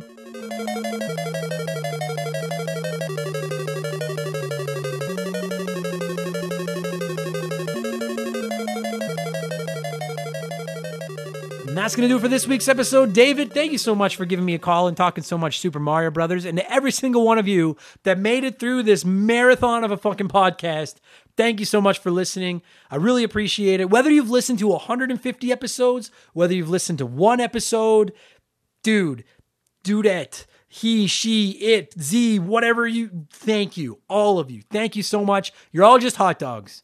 In my good eyes view, you're all just hot dogs, and that's a compliment, all right? That's a great thing to say. I'm so proud of the community we have here, the lack of toxicity, the way that there's not a bunch of I might be the biggest asshole in the group, and that's a great fucking thing, because I am a manageable asshole. I'm an asshole, but I'm a manageable asshole. Thank you all so much. I can't believe we're at 150 episodes. Who knows where the fuck we'll be by the time we hit 200, 250, 300. I can't imagine the show stopping anytime soon. So onward and upward. I don't know what next week's episode is going to be yet. Oh, actually, No, I don't. I don't know. I was going to say, but I don't. I don't know what next week's episode is going to be yet. But anyway, as we climb toward episode 200, thank you all so much. I really, really appreciate it. If you're enjoying it, if you've liked any of these previous episodes, consider supporting us on Patreon. That's how I'm growing it. I see the Patreons out there with 10, 12,000 supporters, and I'm like, that'd be fucking sick. We have 295, and the 295 are all phenomenal and my fucking heroes. But every single one matters. I see every single one. You get a mountain of value. I give more value than I probably should be giving for $2. Patreon.com/rememberthegame if you're interested. We have a P.O. box. Just shoot me a letter or a postcard. Let me know where in the world you're listening. I'll shoot you a Remember the Game postcard back. We'll be best friends. You can find the address at rememberthegamepodcast.com.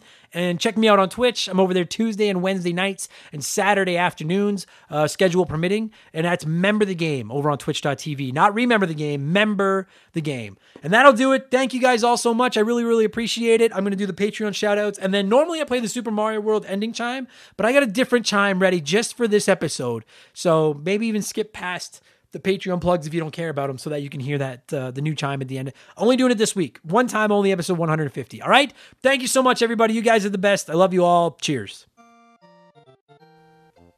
Remember the Game is brought to you by our Patreons. I could not produce all the content I churn out every week without your support. So I would like to take a quick moment to thank everyone that has supported us at patreon.com/rememberthegame. And oh God, there's like 270 names this month. And I'm just got them in a random order. I'm gonna fuck some up. So if you want to listen to it to see if I fuck yours up, go ahead. And just a quick note, I record this at the beginning of every month. So as I'm recording this right now, it's May 4th. May the 4th be with you. And I fucking hate that joke. And I record this at the beginning of every month because it takes a long time to do every week. So if you signed up after May 4th, thank you so much. But you'll be added to this in April, or pardon me, in June when we record the next one. Okay? Here we go. A huge thank you to Broken Spoilers, Matthew Day, Plucky Beast, Super Dave, Owen the Game Furchuck, Brynamite, Joe Kirby, Dale Baker, Ian Watts, Jeff Bergeron, Paul, Ronnie Sachs, Hammond Egger, Josh Valentini, Chance McCoy, Sean Radford, Karth from KOTOR, Sean Scott Roseberry, Shannon Willis, Astral Soul, Big G, Classic Crusade, Russell Aldridge, El Sock, Adam Ferrer, Tom Maya, Oprah's Iron Fist, The Old Man of Gaming, A Sharp J, Lee Sparks, Zonko 504, Scarlett, Kyle Bolton, Chris Freeman, Tom Calvert, Seth Mayfield, Jose E. Marco, Titan Entertainment, S2 Vaughn 5000, Bones 02, Guest House Productions, K Cuz, Candido, Born to Do It, Daniel McKee, Dan Wagner, Elijah 232, Joseph Gonzalez, David, Tim Chambo, Captain Cool, Explode Processing, Nathaniel Shelley, Swedish Fish, Lee Whitworth, Tense Sparkter, John DeShazo, Squints, Carmichael Nicholas,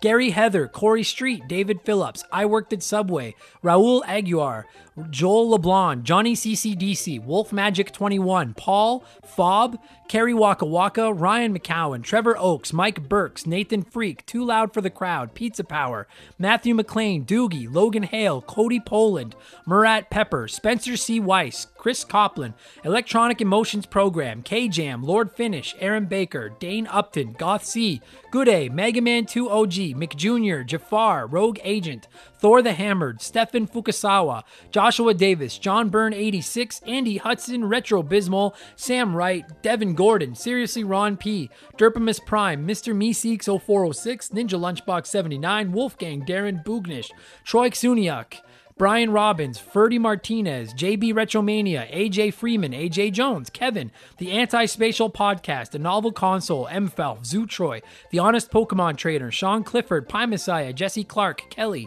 Rodrigo Tomazzi, Derek Jane, Mercury 869, Mad Shibs, Potato Bob Guy, That One Kid Nick, Dana Wucherall, Amy Gillen, James Anderson, MPG in Buffalo, Pat Duddy, 8-Bit Bovey, Poops Loomis, Raging Demon, Mr. Satan, Troy Cherichetti, Silver Grunion, Peebs, Wolverine Films, David Schnatterer, Martin Greenwood, Dominic S. Thompson, Tim L., Adam Beasley, G9PSX, PB McFadden, Jared, The Giraffe, Tim Rial, Starro Probin, Jay Clutch, Very Cool Dude, Vincent L., X-Water, Retro Ghosty Ghost, Ryan Bayshore, Christopher Russell, Mike Maloney, Defunct, Tommy Reynolds, Ryan Kinchin, Arpad Bodos, Jer Bear, S2S, Adam J, Zane Donovan, John Quack, Ryan Yeager, Morgan, Geek Life Radio, David Ray, Danny Vega, Tom Kite, Brian Medeiros, Andre SJA Flash, A-Town, Mark Jones, Nathan Tremblay, Chris Knife 007, White Burrow, Miles from BringBackRetro.com, Brian Ransom, Matt McLean, Mr. Nick, Michael Haig, The T-Word, Miklos Blackshaw, Aaron Lawson,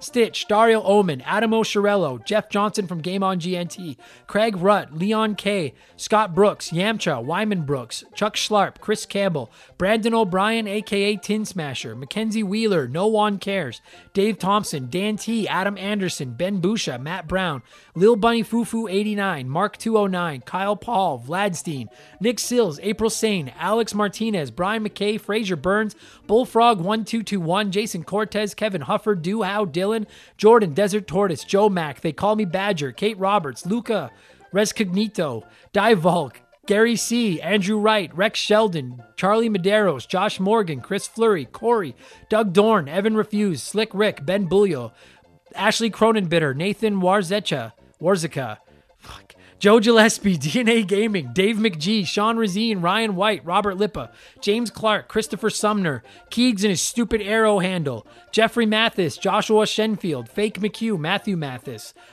Michael Mathis, Tyler, Freezer Burnt, Stupid Monkey, Andre, Sharonic, Ben Drinkin, Joe Buck, Todd, Makeshift Money, and Dave. That was ugly, but thank you all so much. If I didn't screw up your name, it means I like you just a little bit more, and I'll talk to you guys again soon. You're the best. Cheers.